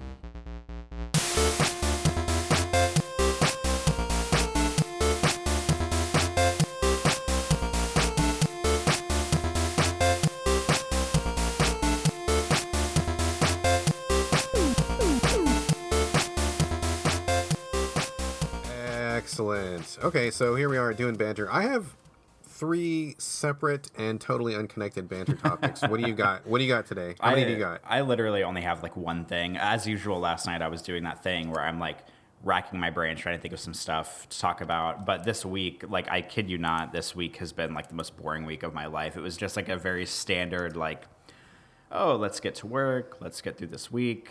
Let's not do anything too exciting. I mean, I solved like one...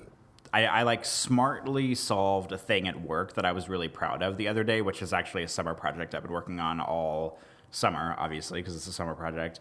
But it's like something that's not really like talkable about on the show, because if I talked about it, it would be like really fucking boring, because it's about like analytics and reporting for housing incidents on campus, and it's like really stupid. But I solved it, and I feel good about that, but that's not my actual banter topic. But because I only have one and you have three, do you want to go first? We can kind of bounce back and forth a little bit. No, you go ahead, man. You already started. Let's do yours, and I'll roll mine out, and then we'll just move on with the show. Well, so that was like a 0.5 banter. That was good. What's your actual banter? Okay, my actual banter is that I have made a kind of responsible adult decision about something I want to do in the near future. Oh dear, getting bored. Okay, go ahead. No, I think this is good. This is better than me talking about housing incident reports at work. I decided that I want to seriously apply, or I don't even know what the right word for it is, but I want to try to get, I try to publish a book of my photography, I guess is the easiest way to go about talking about this. And I decided that I want to, because I've been listening to, I've talked about this on the show before, I've been listening to another podcast. I've been cheating on our podcast with another podcast called The Emma Guns Show, and I've talked about this before. It's like a British lady. She does a lot of like health and beauty and lifestyle stuff and dieting and whatever. I don't listen to all of her shows. I just kind of pick and choose like which guests I think are interesting. And usually I'm not one to fall for like, oh, inspirational advice, because I'm just like, I'm too cynical for that kind of stuff, and usually I just roll my eyes whenever like really, really successful people go on podcasts and try to talk to people who like aren't successful about being successful. Maybe that's why I'm not successful, but I tend to roll my eyes at stuff like that. But she was talking to somebody the other day on her podcast and had made a really interesting, or I thought it was an interesting point about how and I can't even remember who this was about, because she was like talking to a woman, but the story was about a different woman who wasn't on the show.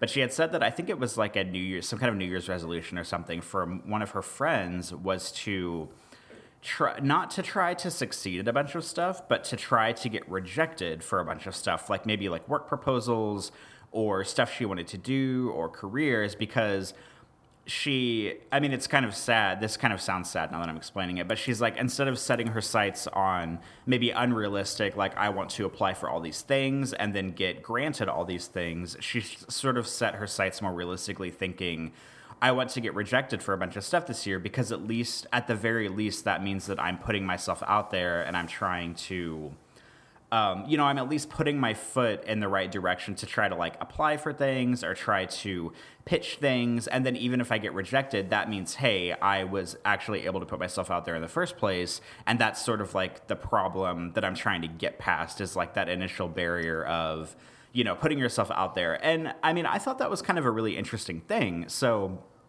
I had decided, and I've been thinking for a while about trying to do a photo book, but I've never like really researched it, or if I've decided if I wanted to self-publish, or, because I don't really know anything about publishing houses or anything like that. I know they exist, but I don't know how, you just like send an email to somebody and you're like, hey, I want to write this book. Here's my idea. And then they're like, okay, here's an editor and $1,000 right away. Or like, I have no idea. I guess you've published books, so I can pick your brain about this a little bit, but. Totally. And I can tell you that is 1,000% not how it works. I figured. But I'm thinking about doing you might think, knowing my background in portraiture or in photography as a whole, and by you, I mean anybody listening to the show, that like, yeah, I want to publish some like kick-ass action, like skateboarding book or parkour book. But honestly, I don't think I'm ready for that yet. So I think what I'm more interested in doing now, and hey, even if I get rejected for this, like I'm totally fine with that, and my life will move on exactly the same way it is now. But I think it's more important for me to try and fail than not try at all. Is I want to do just a portraiture book, a studio portraiture book. And I want it to be basically like something, I don't want it to be taken seriously, because it's basically going to be a book of like portraits of hot dudes, because it's like usually what I photograph.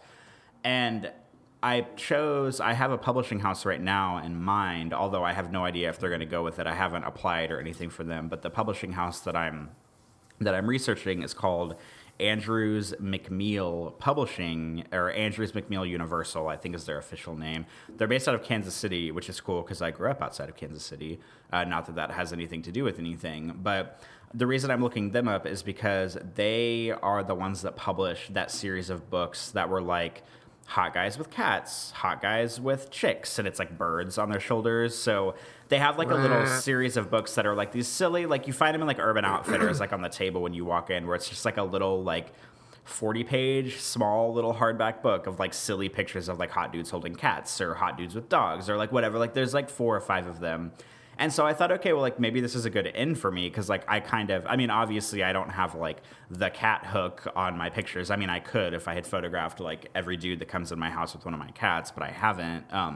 But I thought, hey, maybe this is a good place to start. So I looked up their publishing info.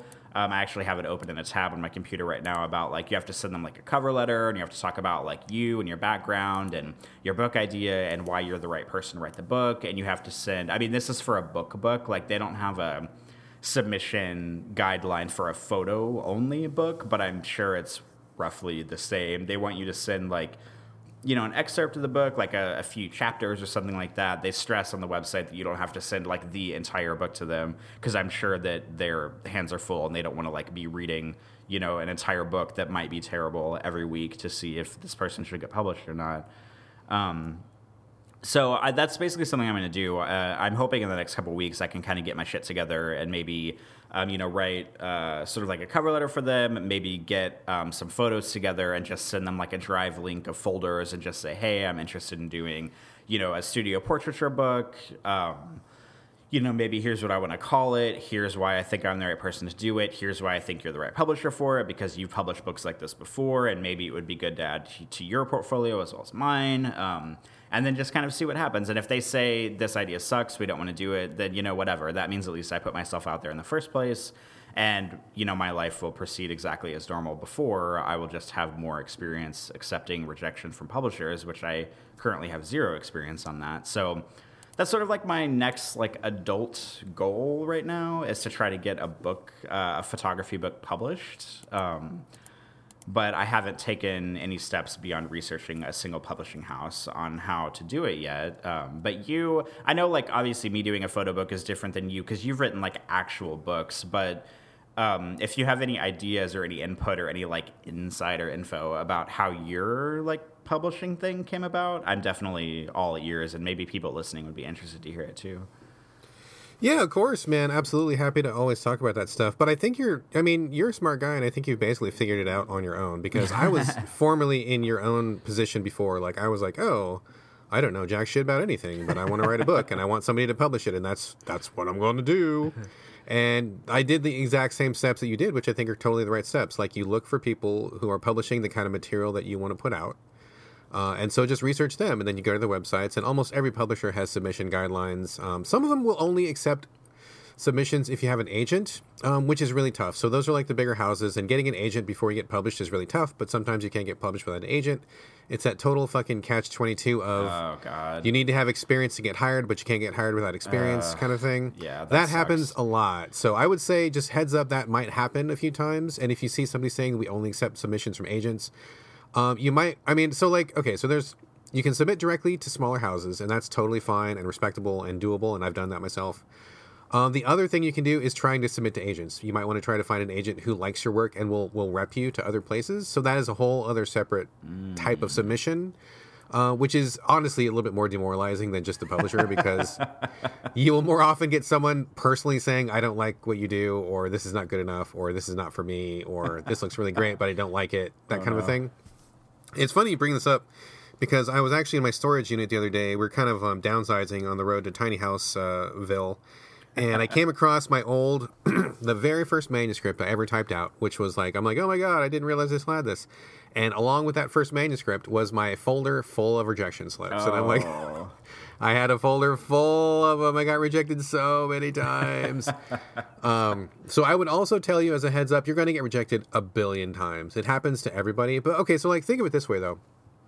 So me being the editor of GameCritics.com, me being the editor is kind of the same thing as somebody being a publisher. And so people will approach me via email. I literally, not even joking, I get probably at least 200 emails a day, if not more, of people who have a game and want me to look at it and want me to review it and want me to give them a preview or want me to do an interview.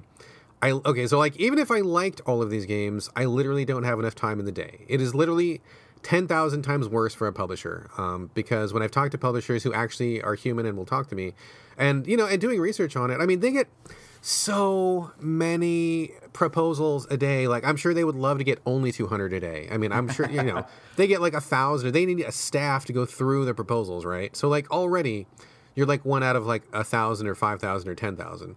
So on top of that, you have to take into consideration that these people who are filtering the email, like me, the editor, or someone who's a publisher, are they having a good day? Are they tired? Did they have their coffee that day? What are they in the mood for that day? Did they just see 10 really shitty proposals for a photo book, and maybe yours is amazing, but because they just got through 10, they just don't want to see anymore today?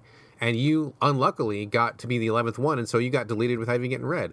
There's so many things that can happen to a proposal that just...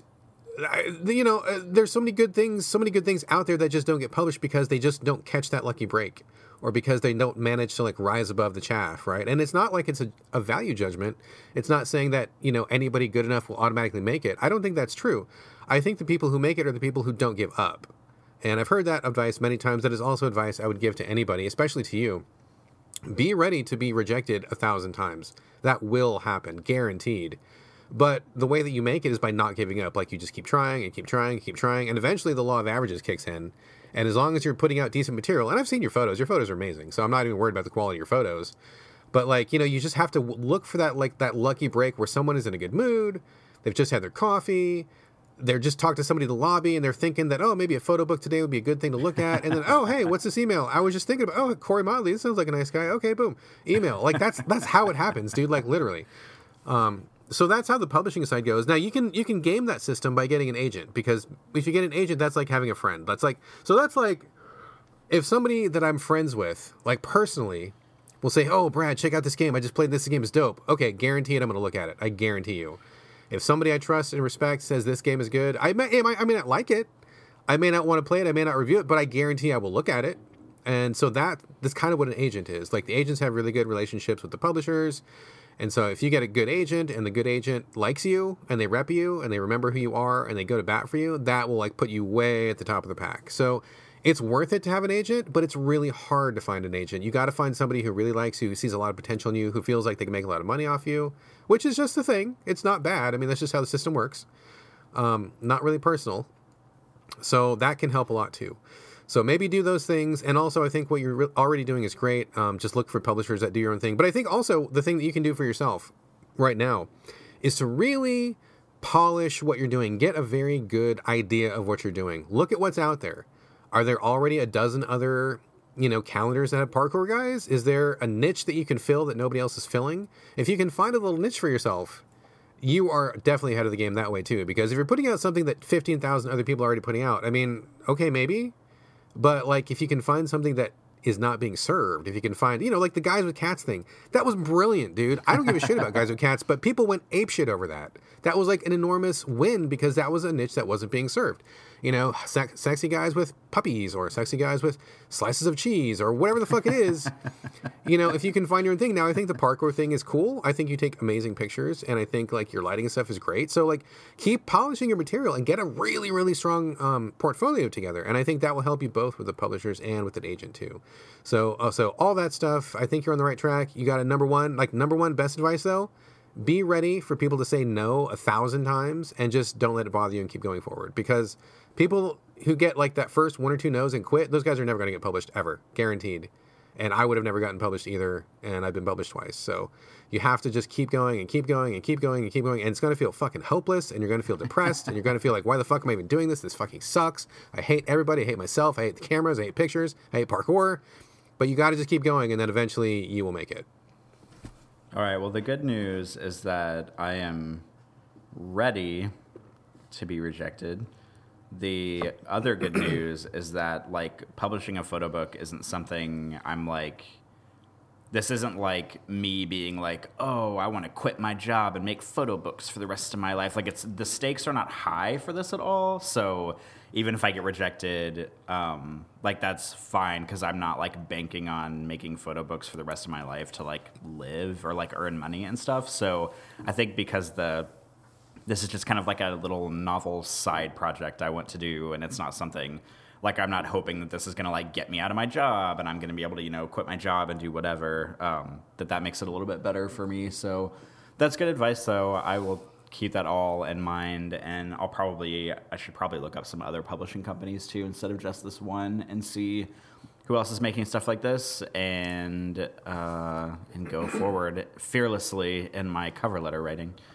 Yeah, man, cast your net far and wide. I guarantee if you go with one publisher, you're going to get one rejection, and that's going to be the end of the road. It's got to be like a lot of people. Like, just Google search, like, what's Google selling? Or, I mean, Amazon, what are they selling? Like, look at, links and ads, and just click and just see who's out there. Because even though you might find a couple of bigger publishers right off the bat, I guarantee there's a lot of smaller publishers.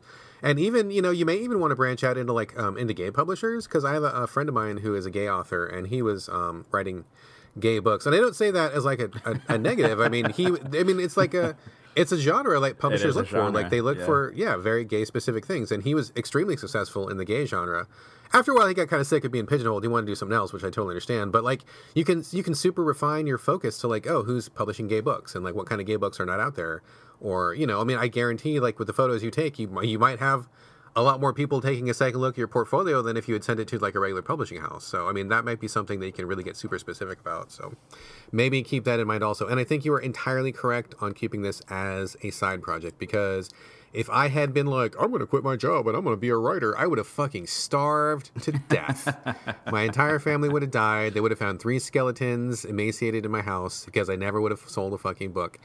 Do it for fun. Do it because you want to. If it goes somewhere, that's amazing. But I mean, just do it because you want to do it for your own self. Don't do it for profit. Otherwise, you will be very disappointed. Not to say that people don't find success. They do. But like what you're basically saying, if you want to like quit your job and do this, is like, hey, I'm going to step out to the middle of Dodger Stadium, and I'm going to hit a home run from a professional pitcher, and I've never played baseball a day in my life, but I'm going to do it right now. That's kind of like what you're saying, which is insane. So I'm glad that you have that in proper perspective of like, don't quit your job. Don't pin everything on this. Keep it going. Like, don't let it go, and support it and nurture it. But like, don't set yourself up for failure like that, And it sounds like you've already got that figured out. So you're a smart guy, dude. I knew you got it. I'm a smart guy. You're a smart guy. If you weren't a smart guy, we wouldn't be doing this podcast, dude.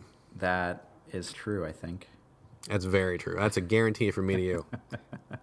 All right. Well, that's all I have. Boring week, but I did decide that publishing is something that I'm interested in pursuing, to look at books and stuff. But you've got a few things on tap to talk about. What do you want to talk about first? Couple things. So I guess first off, went to the Renaissance Fair yesterday. Have you ever been to the Renaissance Fair, Corey? I have. Back whenever I lived in Missouri, there was one, I think it was in Independence, Missouri, every year. And I went consistently for about 4 or 5 years, but probably stopped when I was about 14 or 15. So it's been a very long time since I've been, but I did used to go whenever I was younger. Okay, cool. So you have some experience. And hey, maybe you should go and do some photos at the local Renaissance Fair in New Orleans. Well, I guess it's probably like Renaissance/Vampire Fair, probably, I would guess. But anyway, we went yesterday to the Midsummer Renaissance Fair, which is here in Washington. It's about 45 minutes away. It's a smaller fair. I mean, it's not huge. I know that some places are really big and it's like a big event. This is a smaller one, but it's totally fine. It has the usual kind of everybody dressed up in medieval clothing, everybody saying their these and thous, and lots of medieval stuff on sale, everybody making 10,000 different leather with buckle and strap doodads and all sorts of fake weapons, some real weapons, and all sorts of stuff you can do. I posted some pictures on Twitter and also on Instagram if anybody wants to see, but we went. It was a good time. Really roasty hot, but we still had fun. My son did some archery, and he did axe throwing, which is really fun, and he's got me saying that I need to go to buy him an axe and a piece of wood so we can continue axe throwing here at home. So we're going to be doing some axe throwing here in the front yard. We did some trebuchet. Have you ever seen a trebuchet in real life, Corey? I have, yeah. All right, cool. So they had a trebuchet set up there, and he got to do that a few times. And it was really funny because the kid right before us was like maybe 12, total fucking like Renaissance nerd, like hardcore nerd. You could just tell because everything he was saying was just like factoid, factoid, factoid, factoid. And I'm sure he knew his shit. Like, I have no doubt, because when you're that age and you're a nerd, you know your shit inside and out. Like, you cannot, those guys know it, like, because they got nothing else to do with their life, right?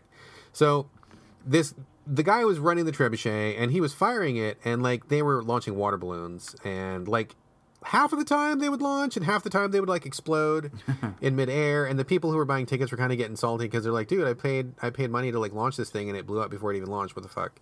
So the nerdy kid ahead of us, and I don't say that as a negative. I mean, I think being a nerd is cool. So please don't think I'm looking down on him at all. I'm a nerd myself. So he gets up there and he's like, he literally like launches into this spiel and he's telling the guy running the trebuchet like about what's going on with the trebuchet, and the guy's like, whatever, kid.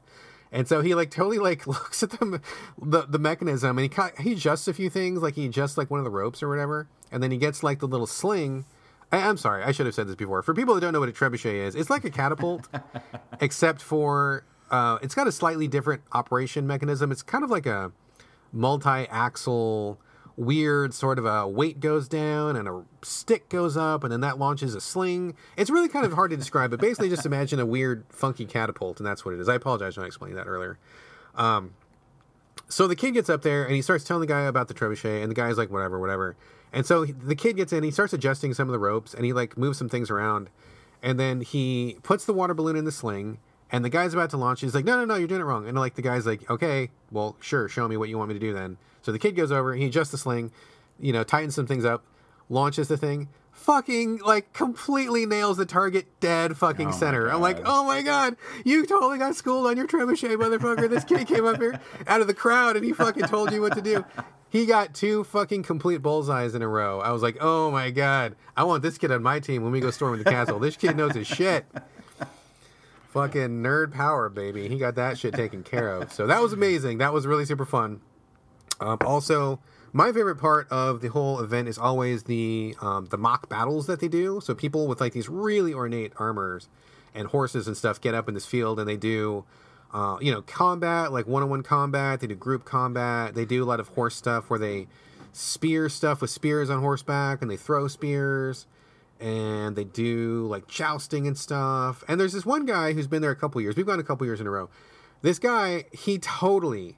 I was so mad I couldn't get a picture of it. He was totally cosplaying Geralt from The Witcher, and he looked 1,000% like him. He was an older white guy, but he had the beard, he had the long hair, the hair was the right color, he had the right build, he had the right kind of like brownish leather that Geralt wears. He had the 2 swords on his back, the silver and the steel sword. I was like, oh my God, that looks so fucking amazing. I could not get a picture of him because he kept moving and he was on horseback, and like every time I tried to get, I couldn't get a picture. But anyway, he looked amazing.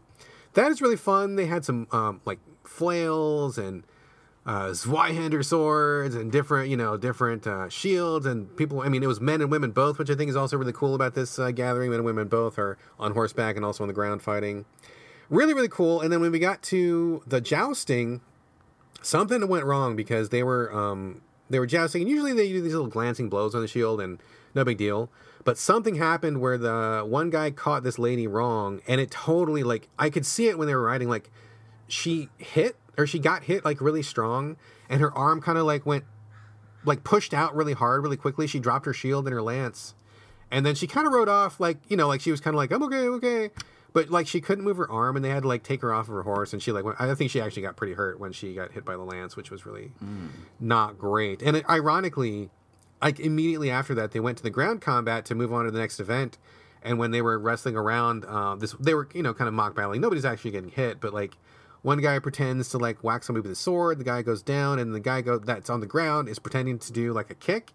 I think he like literally kicked the guy in the balls, and the guy kind of like he was like, and he finished his battle, but then he was like staggering off the field. So even though it's mock battle and even though it's pretend, I think people still actually do get hurt at these things.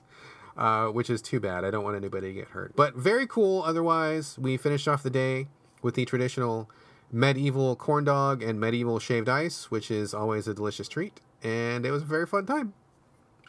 I thought you were going to say medieval giant ass turkey leg, because that's a thing there, right? Oh yeah, dude. The turkey leg line is always 85,000 people long, and I've never wanted a turkey leg that bad. It looks good, and I want to try it.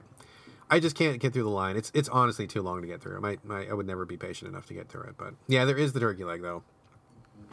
So that was Medieval Renaissance Fair. Good times. And like I said, there's pictures up on Instagram and Twitter. There's actually much more pictures on Instagram, like double the pictures on Instagram if you want to check that out. Other than that, real quick. Okay, so I mentioned earlier that I saw the movie Colossal. Did you by any chance get a chance to see that, or have you seen it, Corey? I have not seen it. I know what it is because I've seen the trailer for it about 600 times, but I have not seen the actual movie. Okay, so Colossal, starring Anne Hathaway and a couple other dudes who I don't know who they are, but I recognize them from other things. Sorry, B actors. I know who you are, but I just don't know who you are. So yeah, this was a very bizarre movie. We were in the mood for like a family movie, and we like big monsters and kaiju. And from the trailer, it looked like it was going to be kind of a lighthearted. I mean, would you agree? From the trailer, it seems like more of kind of like a lighthearted film. Yeah, it looks like a silly kind of take on Godzilla. Exactly, like it looks like a goofy. The premise of the movie from the trailer is somehow Anne Hathaway is a white lady living in America, and there's this giant monster which is crushing South Korea. It's attacking the city, and for some reason, the motions, like the physical motions that Anne Hathaway does, is exactly what the monster does. So, like, she's mimicking her motions, and it takes her a little while to figure this out, but then she realizes that's what's going on, and so, like, she'll, like, move her arm, and the monster will move its arm and smash a building, or she'll, like, walk forward, and the monster will walk forward and smash people on the ground or something. So from the trailer, it looks like a goofy, funny movie. Okay, super not funny, not goofy.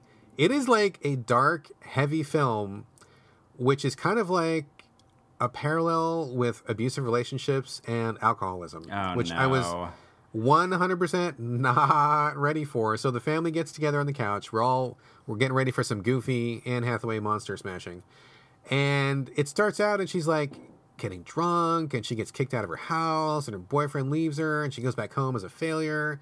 She starts drinking again. And I'm like, what the fuck is going on in this movie? Like, when is the monster going to show up? Jesus Christ. Like, I'm getting kind of nervous. Like, I don't really want to like talk about these issues with my son. And I'm like, okay, but he's witnessing them because we're sitting here because we thought this was going to be a goofy movie. Eventually the monster shows up and eventually it does get kind of, I mean, there's a couple yucks, but it's not a comedy by any means. And then it just gets darker and darker because this guy who she meets as she is in her hometown ends up being like this really like hyper abusive asshole. And I'm like, oh my God, like we're watching this like alcoholic rebound relationship with physical abuse and mental abuse like happen on screen. And I'm like, fuck. Okay. Not the movie I expected. So, it was actually really good. Not appropriate for kids, and I really wish that they had cut that trailer a different way, because if I'd known it was that dark, I never would have watched it with my son. That was not cool of the people who made that trailer. But overall, I mean, it was a very interesting movie, and I would say it was actually more of a magical realism movie than an actual like kaiju movie, because just of how her relationship to the monster works, and eventually like what that means, and the parallels with real life and stuff. It's definitely more of a magical realism thing, which is fine. Just kind of know that going into it, and I think that kind of along with that genre, you have to expect you're not going to get much hardcore explanation or not, some things you just have to be like, okay, that's the way it is and just move on. Like they're not going to reveal all the mysteries of the universe in that film. Right. So as long as you're okay with that, it's fine. And I do recommend it. It was very interesting, very unusual. I liked it. But do not be fooled by that trailer. It is not a fucking family friendly film. It is not nearly as funny as they make it look like it's going to be. I have discovered in my time that a movie trailer not reflecting what the actual movie is can either be the best thing in the world or it can be the worst thing in the world. And the movie that I'm thinking of immediately when I think about this weird marketing versus what the actual thing is the movie Drive with Ryan Gosling. That's like one of my favorite movies of all time. But if you watch the trailer for that movie, it looks like kind of closer to, I mean, I'm not going to say Fast and the Furious because it's not like, I mean, the movie trailer is not like Ryan Gosling, like spinning out, shooting guns in the air and, like fighting dudes. But like the trailer makes it look like much more of an action movie than it actually is. But the actual film is more of like a slow paced, like slow burn, contemplative, really starts somewhere quiet and very slowly crescendos into like the stakes getting a lot higher.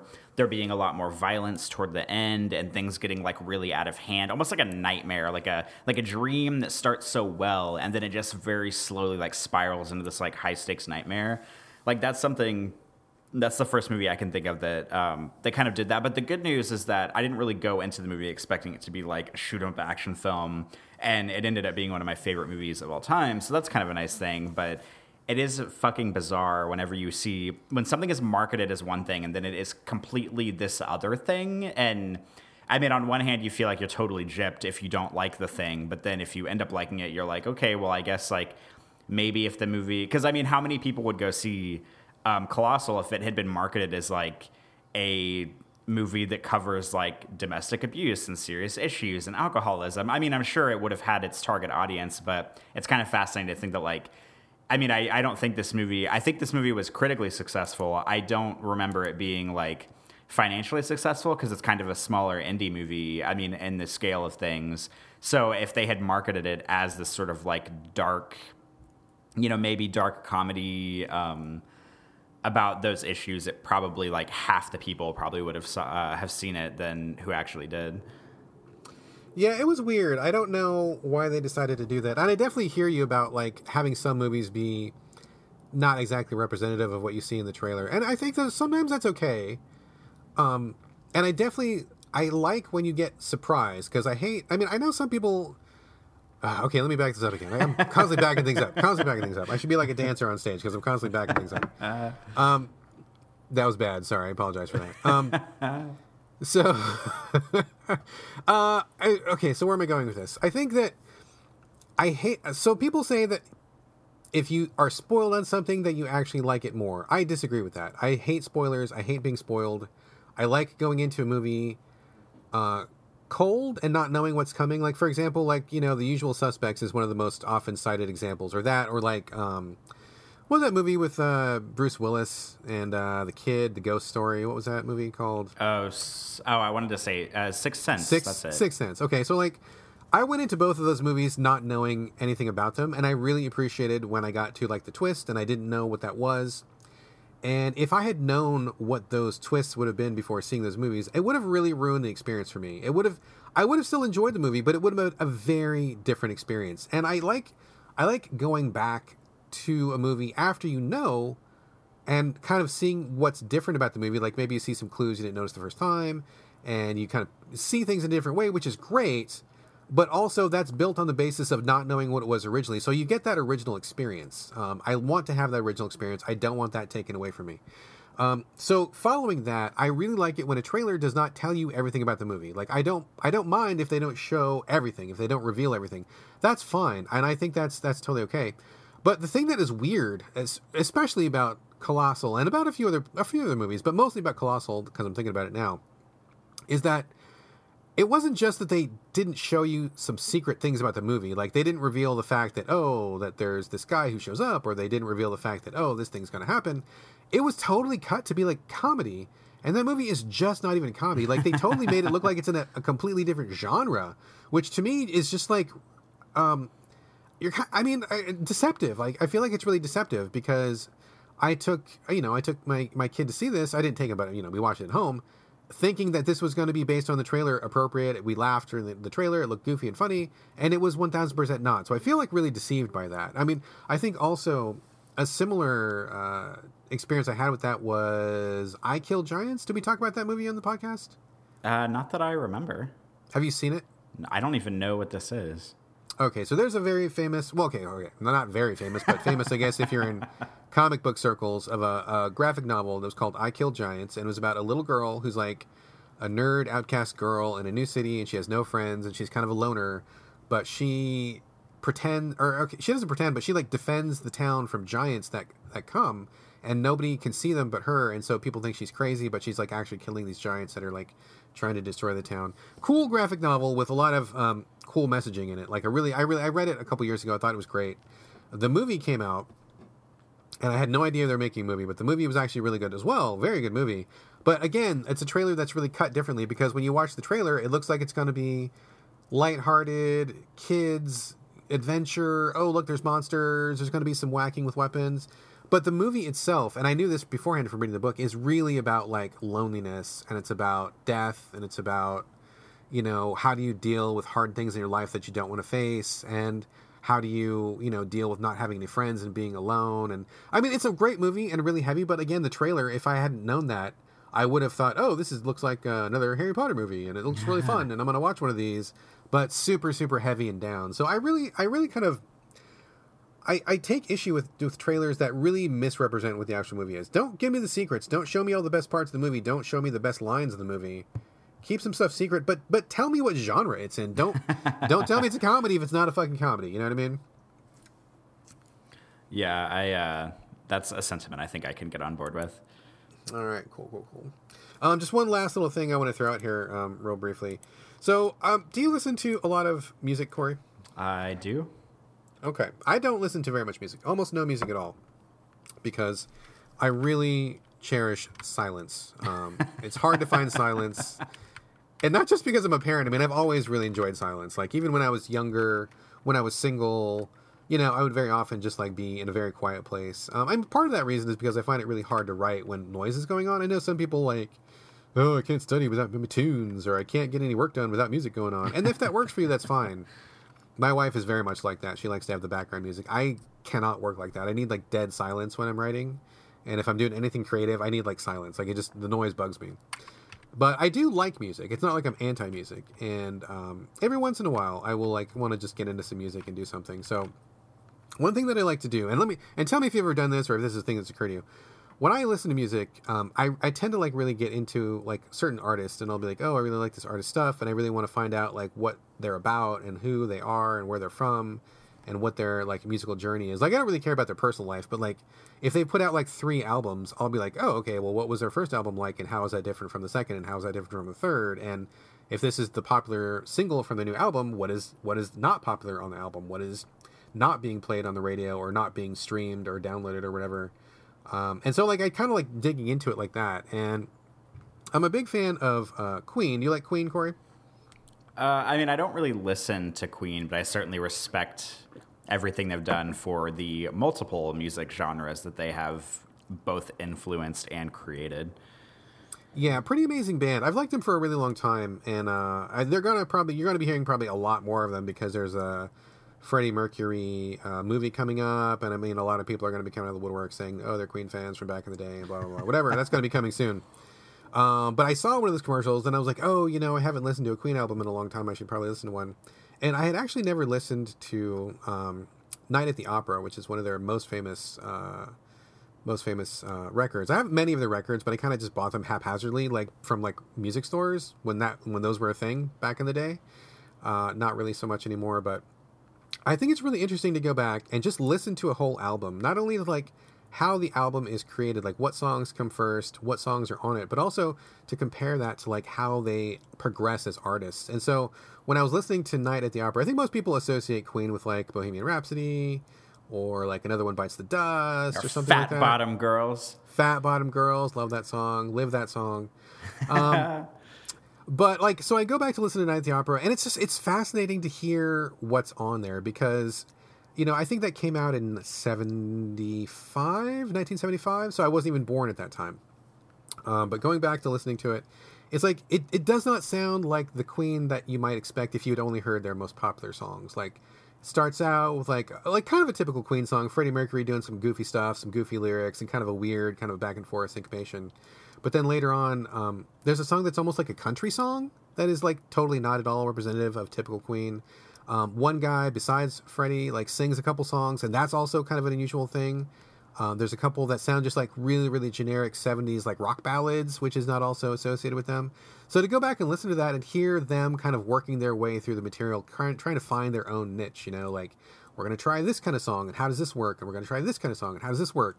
And then comparing that with like their later years when they have a very defined, very kind of like, an identity and a presence at that time was really fascinating. I love doing stuff like that. I don't do it too often. I did a lot more when I was younger and had more free time, but I would recommend that to anybody who likes music and who, enjoys that kind of thing.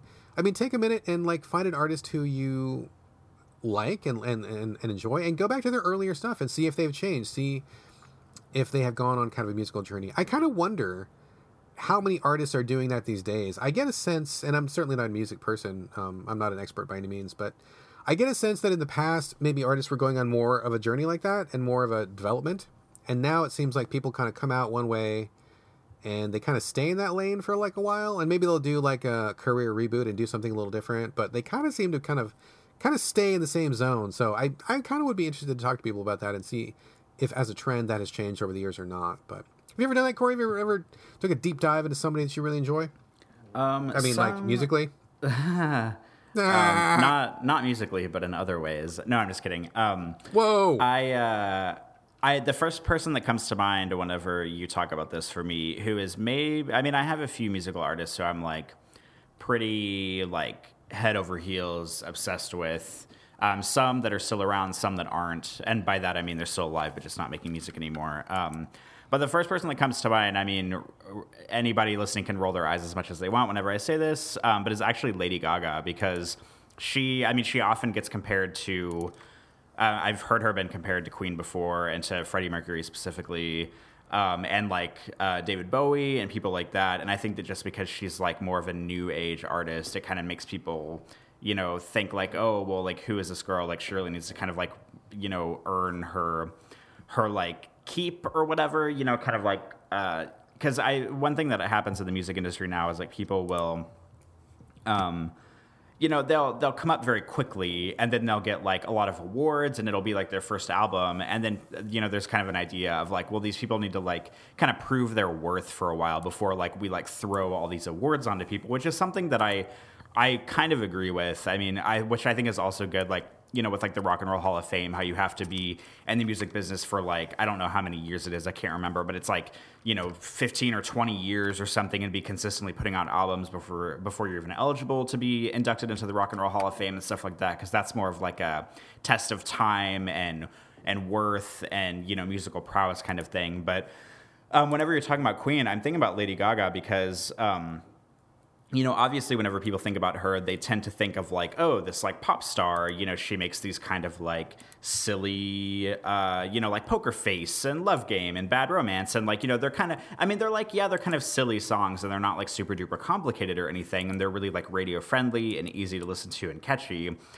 But she's also an artist who has done a lot. Like, if you actually listen to her albums and not just her hit singles, she's done a lot of, you know, kind of genre shifting here and there. Like on her very first album, The Fame, which I think is an exquisitely put together debut album from somebody. I mean, she has like a couple of really like low key like singer songwriter songs. Like toward the end of her album, she has a song that's kind of like a live band type song where it's like electric guitar. I mean, it's not like a rock song, but it's like actual guitars and drums. It's not like synthesizers and like, you know, synthesized beats and stuff like that, which is fine because I like that kind of music too. And then like on her fourth album, Art Pop, which is honestly probably my favorite album of hers. That's a really controversial statement to make because I think a lot of people consider that her worst album.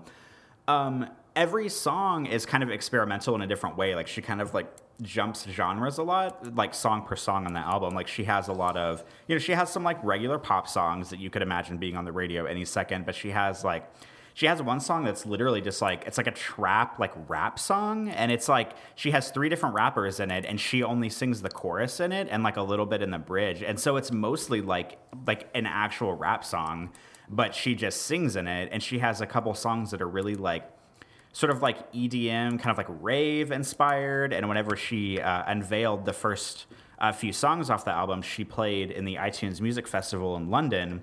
And whenever she played one of the more like EDM heavy songs for the first time called Swine, she had like people, her like dancers on stage were wearing these like jumpsuits with these gas masks that were shaped like pig faces, and she was like playing the drums on stage, like this electronic drum set, and like she had like a piano behind her and a drum set on the other side of her, and she was like playing the piano for some of the song, and then she would spin around and she would like play the drums while she was singing. And like her newest album, Joanne, which came out, I think like a year and a half ago, it's very like toned down. It's more like country, if you will. It's a little more, you know, just like, I guess like softer is maybe a good word for it. And I like Joanne. It's not my favorite album of hers, but she's like really kind of like shifted genres here and there without really like losing the spirit of what she wants to do. And the thing that I think is fascinating about Lady Gaga too is like, she, you know what, obviously hit fame very quickly. You know, she was all over the radio. You know, her music videos have like, you know, millions and millions of views on YouTube and stuff. And she's won like a bunch of Grammys, and she won a Golden Globe, and